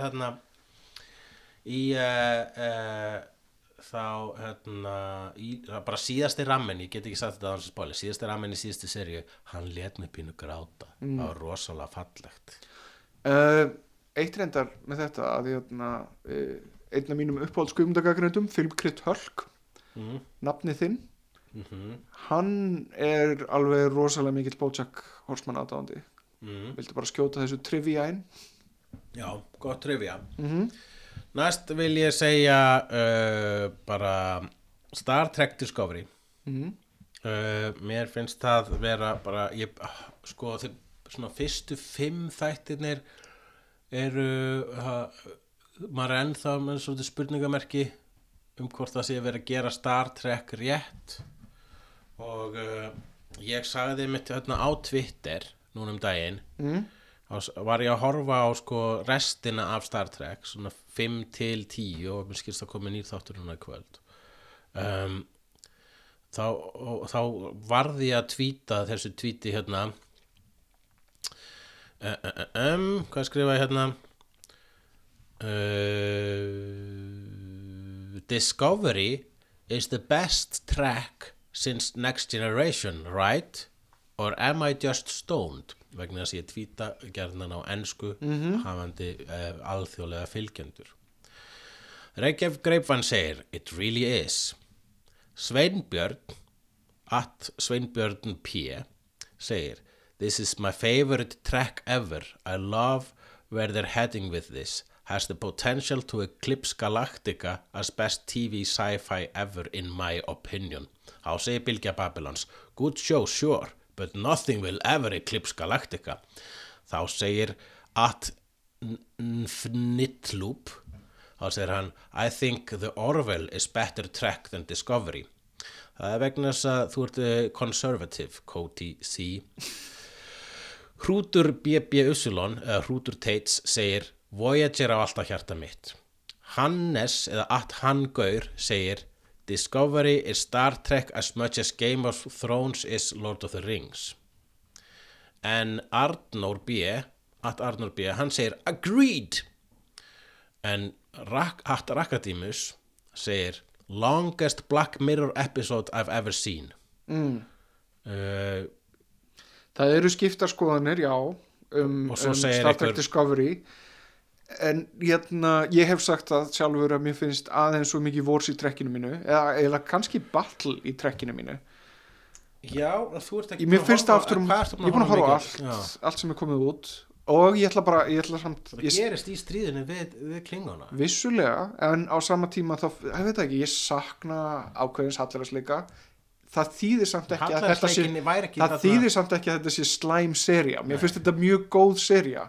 En hvað varðar það að halda í heiðri hugmyndafræði Trek, þá finnst mér þetta ekki alveg þar, þótt þetta sé vissulega færast þangað smátt og smátt. Mér finnst þetta vera komið þangað bara sko strax í seinni hluta þeirra seríu sem þeirra þáttamengi sem komið er út núna vegna þess að það dettur þarna í einn ákveðin svona, þetta verður nefnilega svona svolítið plánundavikunar, en ekki alveg plánundavikunar heldur ævintýravikunar, eins og til dæmis þegar við tóku þarna Groundhog Day þáttinn og tóku nýtt tvist á Groundhog Day frásögnina sem var ógeðslega cool hjá þeim. Og síðan líka parallel dimension dæmið, það var líka nýtt tvist, taka nefnilega gömul svona konsept og þemu úr Star Trek nema að segja frá þeim að nýjan hátt sem er svo æðislegt og svo einmitt sko þegar þú segir þú saknar þess hallarislega, þetta hallarislega sem þú elskar við Star Trek er alltaf er ekki til staðar nema þátturinn sé 10 ára eða eldri. Hvernig á ég orða það? Það er svona decency, það er svona kjarna hugmyndafræðin á bak við Star Trek er það að þetta er gott fólk að reyna að gera sitt besta. Þarna fáum við miklu meira konflikt og það er fólk sem er á öðrum stað einhvern veginn. Já, þetta er miklu meiri vitt í karakterum og það er alveg ágætt að Star Trek sé að vaxa úr gras og breytast í vanna. Breyskari persónuleika svona regnbogi en áttur, þetta þýðir ekki þetta þýðir ekkert að þessu þýðir það að þetta sé slæm sería. Þetta þýðir bara einfallega það að Trek eins og það er hugsað er ekki jafn mikið til staðar þarna og í öðrum Trek þáttum. Þýðir ferðalag sem þýðir það að þátturinn verður að þróast og í rauninni ef að Orville er eitthvað þá er það mjög fallegt tribut til stöðnunar. Já, þarna ertu að falli þá gildur að halda það að þú þurfur að trampa á andstæðingnum til þess að líða betur með það sem þú hefur. Nei, ég bara sé ekki hvers vegna þú og aðri segja að Orville sé besta trekkið í sjónvarpinu. Og þótt að því sé stillt upp þannig, þá er Orville engin andstæðingur. Orville er bara fanart.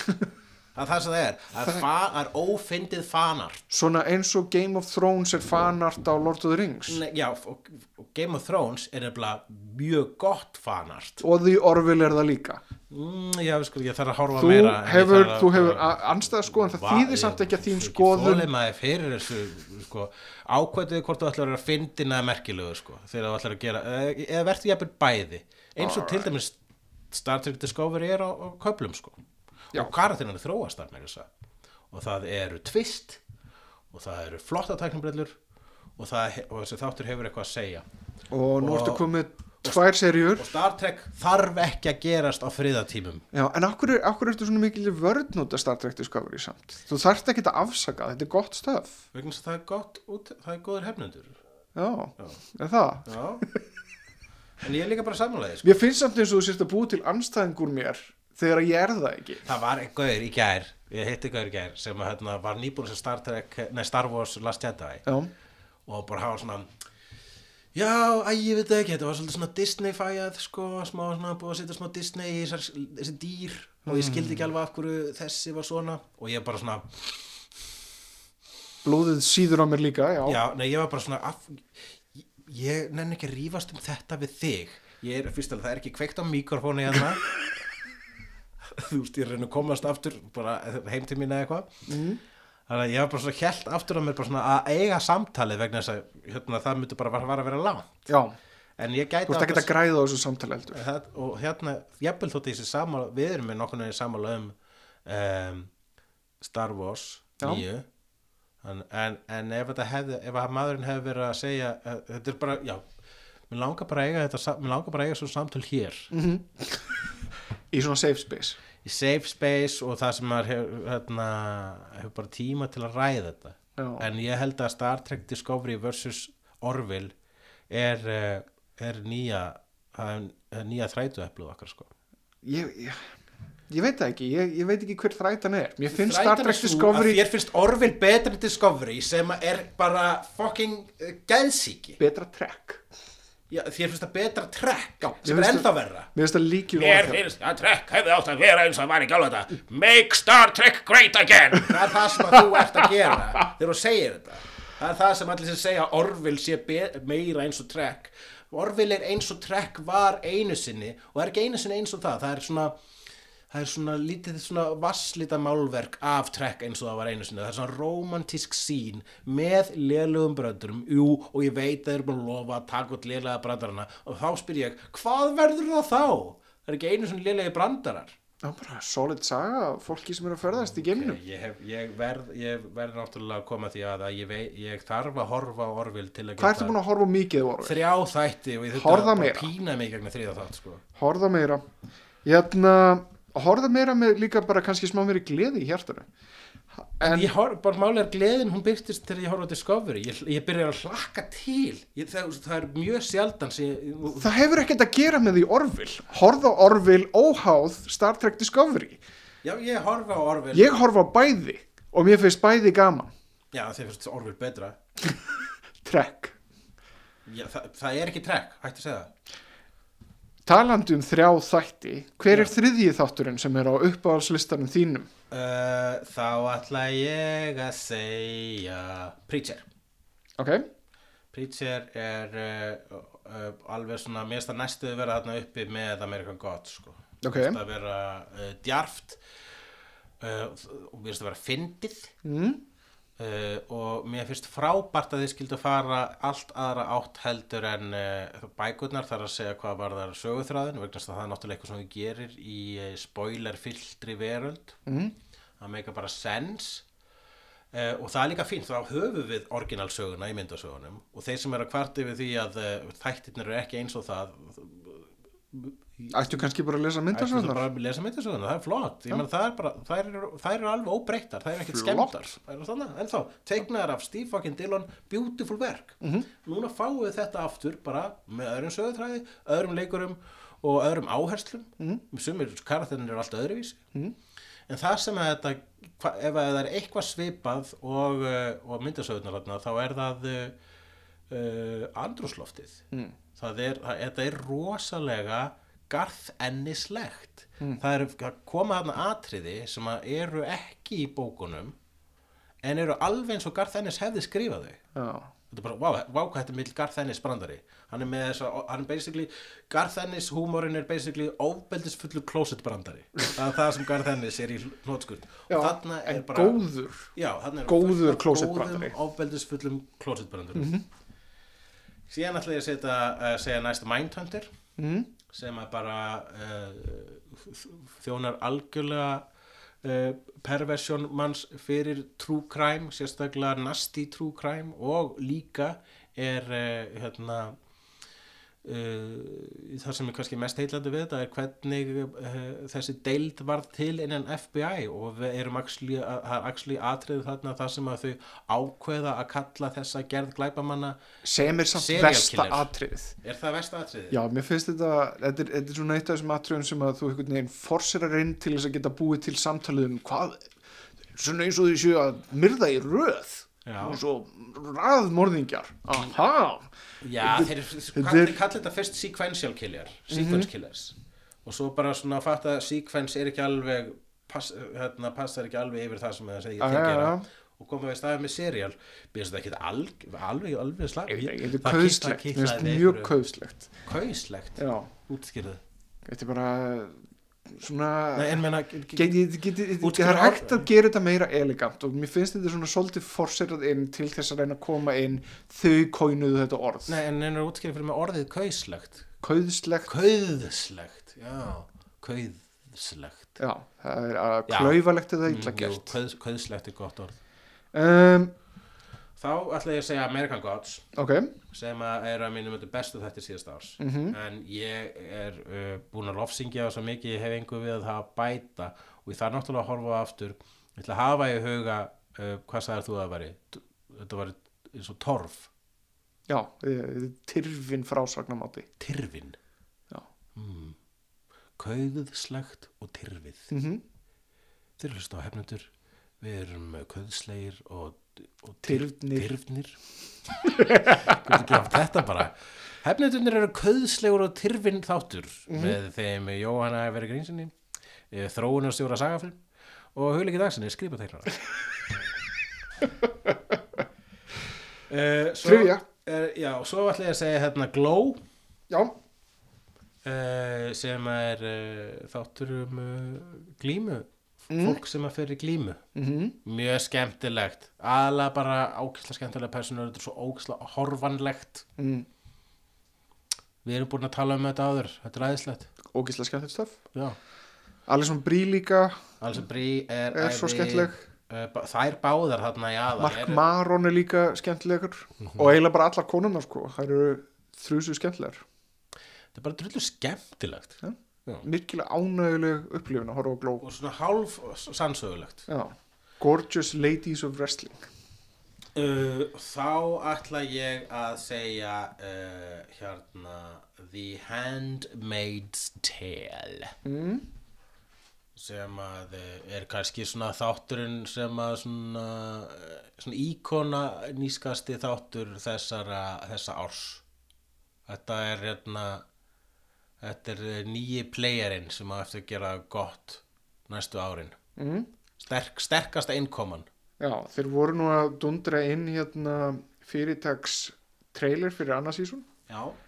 og þetta bara lítur allt út fyrir að fara á mjög svo spennandi og skemmtilega staði svo ætla ég að segja hérna 9. myndin sem ég tel hérna upp í engri sérstakri röð er Doctor Who á þessu ári núna jólin kvaddi Peter Capaldi með Christmas Special og þar fengum við rétt svo að sjá glitta í næsta doktorinn sem að kemur núna á þessu ári og það var náttúrulega bara tímamóta þáttur að sjá fyrsta kvenkynsdoktorinn í þeim tiltekna þætti og hún sagði aðeins einn hlut og eitt orð í þeim þætti í lok þáttarins sem að kannski það er of stutt síðan til ég geti haft það eftir henni það er eiginlega spoiler þó það sé það ekki en það er algjör snild það er alveg briljant en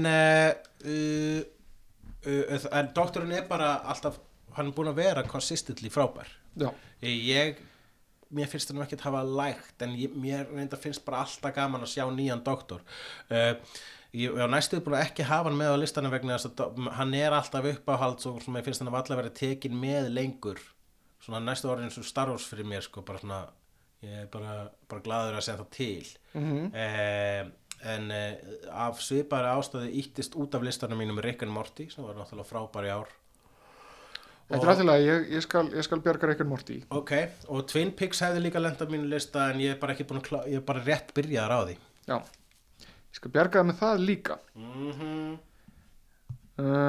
ertu þá komið með alla 9? Já, ég kom með alla 9 Alright. BoJack, Star Trek, Preacher, Mindhunter, American Gods, Glow, Taboo ég gleyndi að segja Taboo já, það er míniserja er það passar þetta upp í fjölda? 1, 2, 3, 4, 5, 6, 7, 8, 9 já, eftir að segja Taboo ok, frábært Taboo eru þættir með honum Tom Hardy svona viktoríanskir þættir svona fullur af skítugu fólki og vondum yfirstjættum og illa meðförnum fátæklingum og allar göturnar úr drullu nema í ákveðnum hverfum og öll Londonborg í grárri þoku og hann nýkominn frá Afríku og hefur hugsalega stundað mannátt þar eða ekki, spoilers, den, gritty shit, drullu skemmtilegt.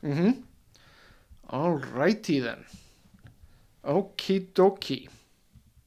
Sko, erum við þá að fara í minn lista af... Já, ég var líka næstu búin að setja happy þarna inn, en mér fannst það bara að vera svo nýbyrjað. Það alltaf nýbyrjað maður. Já. Ertu búin að sjá meira en fyrsta þátt? Ég er búin að horfa fyrst 3. Já, ég átti 2 í viðbót. Mér finnst það æðislegt. Ógeðslega skemmtilegt. Ég held samt að það sé eiginlega, fyrst að það að koma inn á nýja ári, þá heldur við áfram og ég held að við hendum því alveg í 2018. Örugglega. Nefnum þetta koma 9 þættir sem toppa þann það.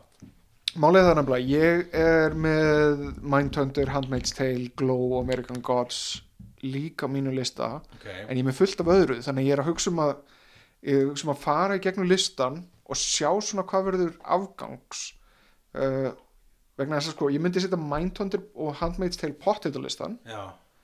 En ég veit ekki. Vegna sem ég er búin að minnast það. Nú langar mig pínu til þess að fylla við eyður. En ég veit ekki hvort það... Fylgdu hjartaðinu frekar og hvort það fremur honorary mentions eins og ég gerði. Já, það er kannski alveg rétt hjá þér. Svo að þegar við búum til svona mósæk úr þessu, þá verður það meira persónulegt. Já, það er rétt hjá þér. Handmaid's Tale og Mindhunter eru pottet á listanum. Glow og American Gods eru næstu því á listanum, en eru frábærar. Ég ætla að byrja á The Deuce sem er nýja David Simon serían. James Franco, nennirðu bara að gangast við þessum ásökunum og þú veist, hætt að gera þetta vandræðilegt. Þú ert að fara að detta í einhverju Óskarstilnefningu og þá verður, þú veist, til að forðast bara mótmæli og líka bara bara svona sýna að þinn innri maður er betra en það sem okkur grunar í augnablikinu. Ég ætla, þú veist, málið það nefnilega að ég er með 2 seríur sem eru problematiskar út af lykil þáttakendum. The Deuce út af James Franco, en samt er þetta góð sería og mér finnst þú samt vera byrjunin á einhverju stærri sögu. Það er svolítið svona byrjun í henni og miklu meira einhvern veginn framundan. Ég held að þetta sé sería sem ég eftir að verulega verðlauna binge áhorf eftir að þú ert komið 2-3 seríur að þessu. En mér finnst þú samt það solid að ég einhvern veginn alltaf standa við hana, sérstaklega þess að Maggie Gyllenhaal er að brillera í þessu. Ég get ekki beðið eftir að sjá þetta bæði við, ég er mjög góð hluti þetta og þetta er spennandi. Þetta er samt alveg, þú veist, það er smá alveg massív triggerwarning, þetta fjallar náttúrulega vændiskonur og klám og svona frekar hræðilega veruleika. Já, svolítið ástæðan ég er svona búin að vera hikandi við að horfa á þetta. Já, en þetta er sagt af svona raunsæi og crafted stuff sko. Master of None var á listanum og var mjög hátt skrifað á listanum hjá mér alveg fram að þessum ásökunum gagnvart Aziz Ansari og ég hef ákveðið að taka á listanum vegna þess að ég á erfitt með það núna. Það er alltaf búið að ræna með gleðina. Ég horfði á þá, ég naut þess, ég elskaði þættina. Það er aðeinslega, þetta er góði þættir. Þetta er frábæri þættir. Heldur það samt að búi ekki gott, þú veist það er ekki eins og að Aziz Ansari er vondur gaur þarna í dag. Það er bara, hann var hann slær sig á hvern hátt til riddara þar sem skilur gaur sem er að vinna með öðrum gaur sem er ásakan og kynferðislega áreitni. En aftur á móti bara fyrir þáttinn sem að fjallar innflytjendur það er ein saga heyrnarlausa manneskju, það er ein saga svona gaur sem að vinnur á hóteli og ein sem að fjallar leigubílstjóra. Það er anthology þátturinn, svona smásögu þáttur. Fyrir þann þátt stakan þá finnst mér serían bara einfallega komast inn á listan, þannig ég ætla að halda inn á listanum. Já, við vonum bara að ég veist það, ég er svo ógeðslega leiður á þessu kjaftaði sko. Þetta var svo góð fucking sería, þetta er synd og skömm að hafa þetta hangandi yfir henni. Já, en ég meina, þú veist. En hann skrifar hann ekki, það er Alan Young. Deuce er ennþá á listanum, hún fer ekkert út af listanum út af James Franco. Nei, en Master of None er svo mikið Aziz Ansari. Já. En það er miklu meira, í gangi skilur, hann ekki að skrifa The Deuce, hann ekki að leikstýra The Deuce. Nei, hann er bara Gæti mögulega verið að leikstýra samt, ég veit það ekki. Einhverju meinum við að tjóðum þættum, það er aðalega, það er kvenleikstjóri þar og það er sem sagt aðalleikstjóri þar. Ég hef heyrt þessa kvenleikstjóra, eru þeir ekki koma sterkir inn þessa dagana? Ég man ekki hvað hann heitir þessi leikstjóri, hún leggur línurnar. Já, en þessi svona leikstjórar sem eru bæði, eru sko leikstjórar og eru kven á sama tíma. Ég hef heyrt að þær séu jafngóðar og karl leikstjórar sem einnig eru þekktir sem leikstjórar. Heldur betur, sérstaklega í sjónvarpi. Þannig að ég er með Mindhunter, Handmaid's Tale, The Deuce og Master of None. Það þýðir ég á 5 eftir. Rick and Morty fer þar, nýja sísonið. Það var mjög hressandi. Síðan Twin Peaks, The Return. Það er bara hygglust eitt af besta sjónvarp sem ég sá á síðast ári. Já, ég skammast mín fyrir að hafa ekki séð það ennþá. Mér finnst þetta samt vera svolítið svindlug þess að hann hugsar þetta sem eina 18 klukkutíma langa kvikmynd í köflum. Ég er búin að horfa á þetta 2 svo núna. Einu sinni einn þátt fyrir í röð sko, og síðan einu sinni tók ég binge þar sem að ég horfði á þetta yfir ykkur 3 daga, þannig að það voru svona 5-6 þættir í lotu. Það var bara ennþá betra. Það er svo ógeðslega mikið þarna, svo massíft mikið. Hvað er komið mikið? 6? Jú, ég held það. Handmaid's Tale, Mindhunter, Rick and Morty, Deuce og Twin Peaks og Master of None. 6 þættir komið. Þannig ég 3 eftir. Nú fyrir að vandast valið. Ég ætla að setja The Good Place sem ég uppgötu á þessu ári. Ok, hvað er gott við þann þátt? Ég er búin að heyra að hann margir sem sér svo góðir, margir sem sér líka slæmur. Ég byrjaði að horfa á þetta, ég er komin í 2 þætti, 2,5. Þú verður eiginlega að klára fyrsta sísón og þá það kom í meira en 1 sísón. Það er annað sísón í gangi. Fyrsta sísón er frábært, annað sísón ég var með pínu áhyggjur af því að þeir væru svolítið búnir með bensínu vegna þess að það er svo ógeðslega mikið að brilljant tvistum og törnum hana. En heldur bara áfram að vera ógeðslega skemmtilegt, en það sem er kannski best við þetta er það að þetta er eiginlega frekar góð kennslustund í siðfræði. Og líka fyndið og skemmtilegt og áhugavert. Ég ætla að halda áfram, ég ætla ekki að gefast upp strax. Þetta er sería sem verðlaunar áhorf, halda áfram. Þannig 7, þá er 2 eftir. Ég ætla að henda Fargo season 3 þarna. Já, það er mjög gott season. Ég er samt, mér finnst þess að það sé ekki besta season. Nei, annað season var best, en mér finnst þetta samt ógeðslega gott sjónvarp. Já, drullu gott sjónvarp. Hann David Thewlis maður. Ég myndi segja að hann er vondikall þessa árs í sjónvarpi. Brilljant vondikall.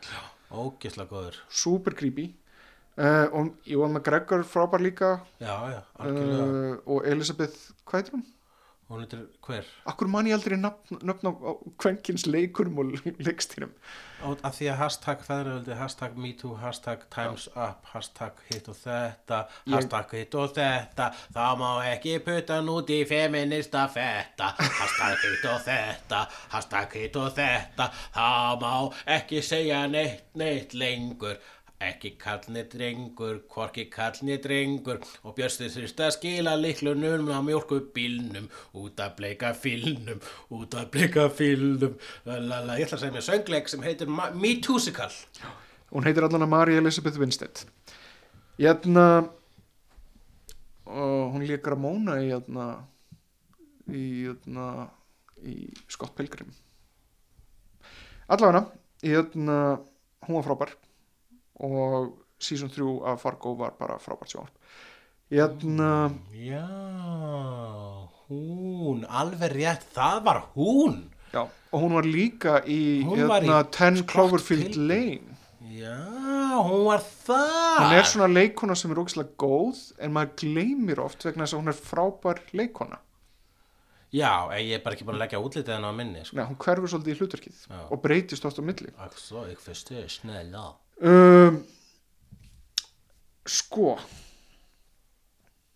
Ég er svolítið mér langar svolítið að svindla og setja The Orville og Star Trek Discovery saman.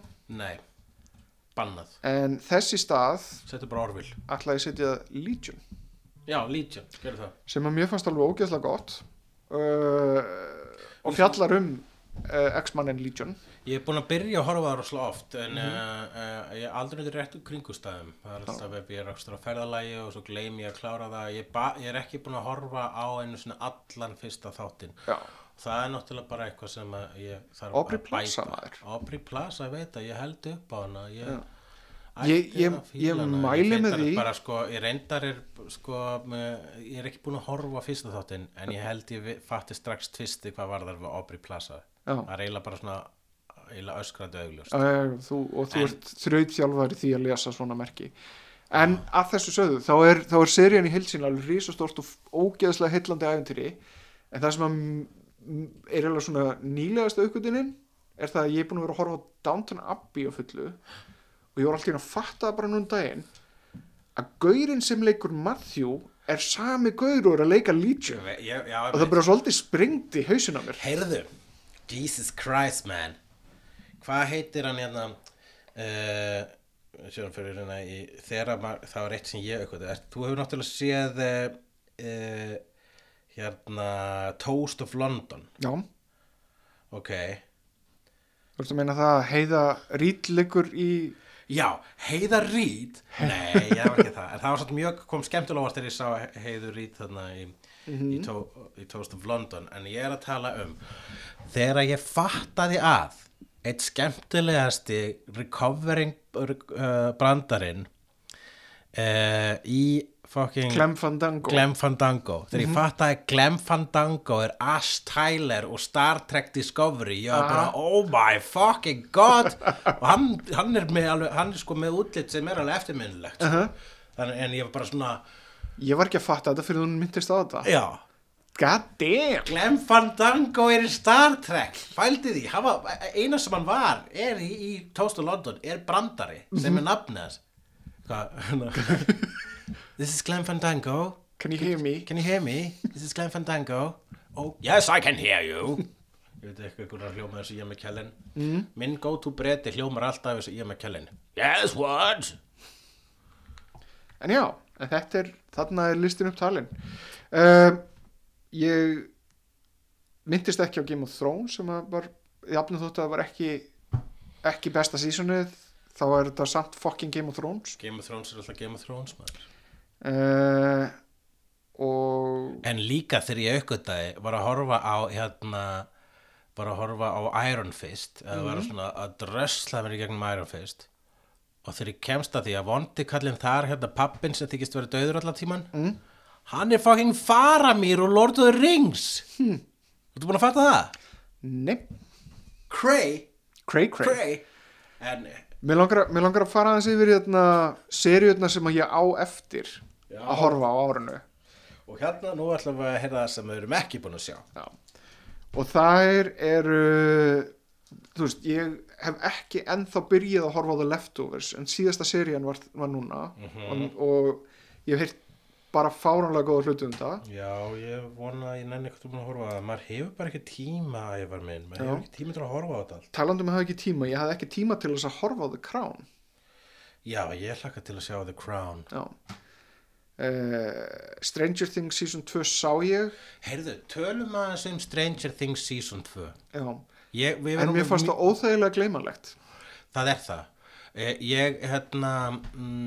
Við vorum duglega við það svona einhvern hálfpartin rauna við Stranger Things en við erum alltaf að gera það sko, alltaf þegar við gera það þá hefðu við lótt að setja hundrakalli hipsterkrukkuna vegna þess að við vorum bara einhverju nördar að auðlýsa það hversu mikið við föttum hvað Stranger Things er að gera. Já. Og eins og ég held ég lýsti því það er bara svolítið eins og að kemur ykkur maður í hvítum sendibíl og segi hey, fílarðu BMX-hjól?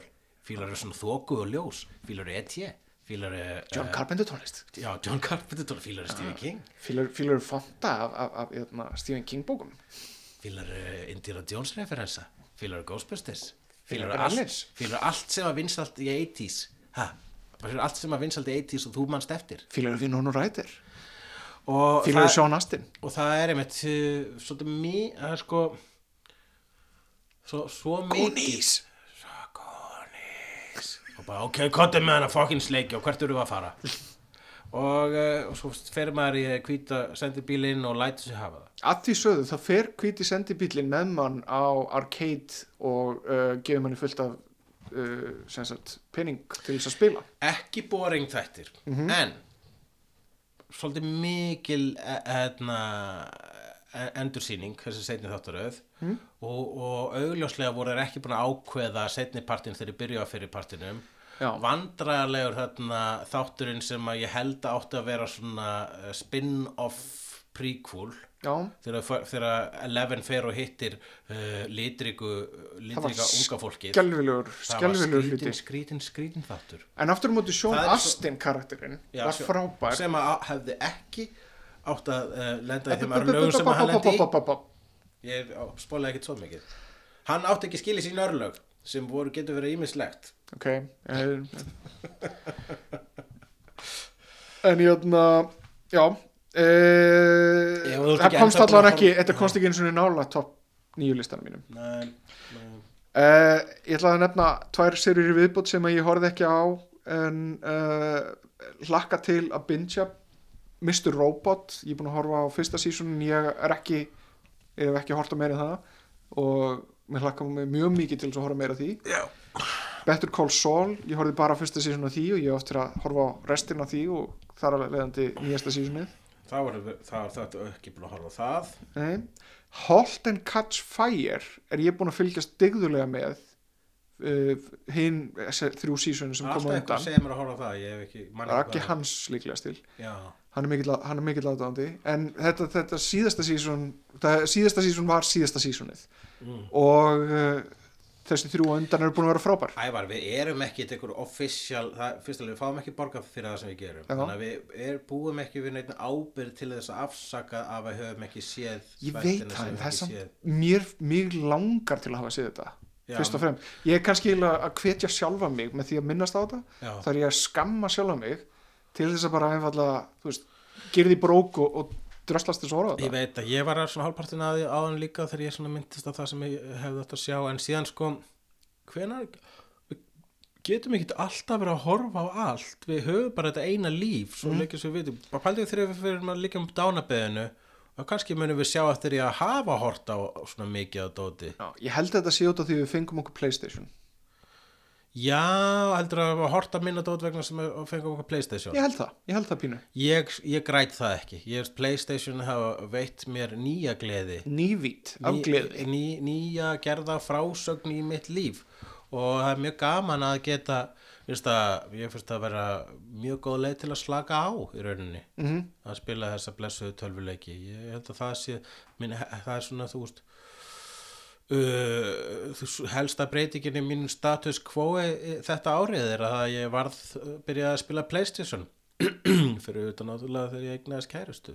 Ég hef átt að náttúrulega segja það fyrst sko.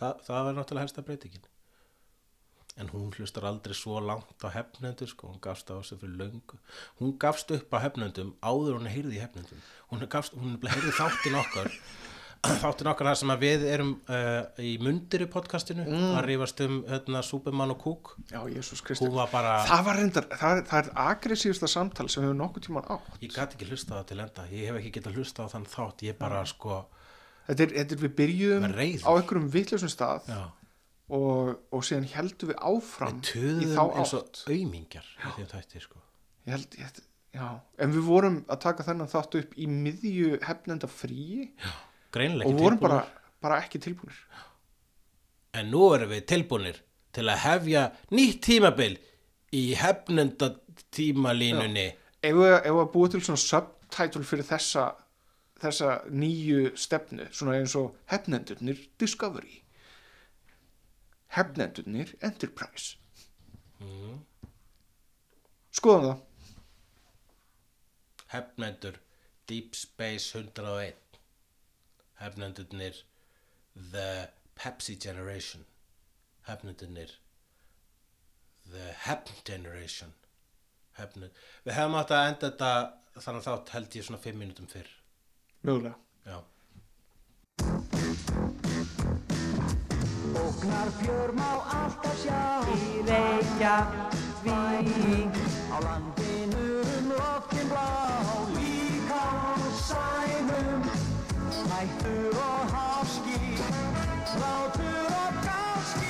Hefnendur í Reykjavík, hefnendur í ævintýrum lendar best. Hefnendur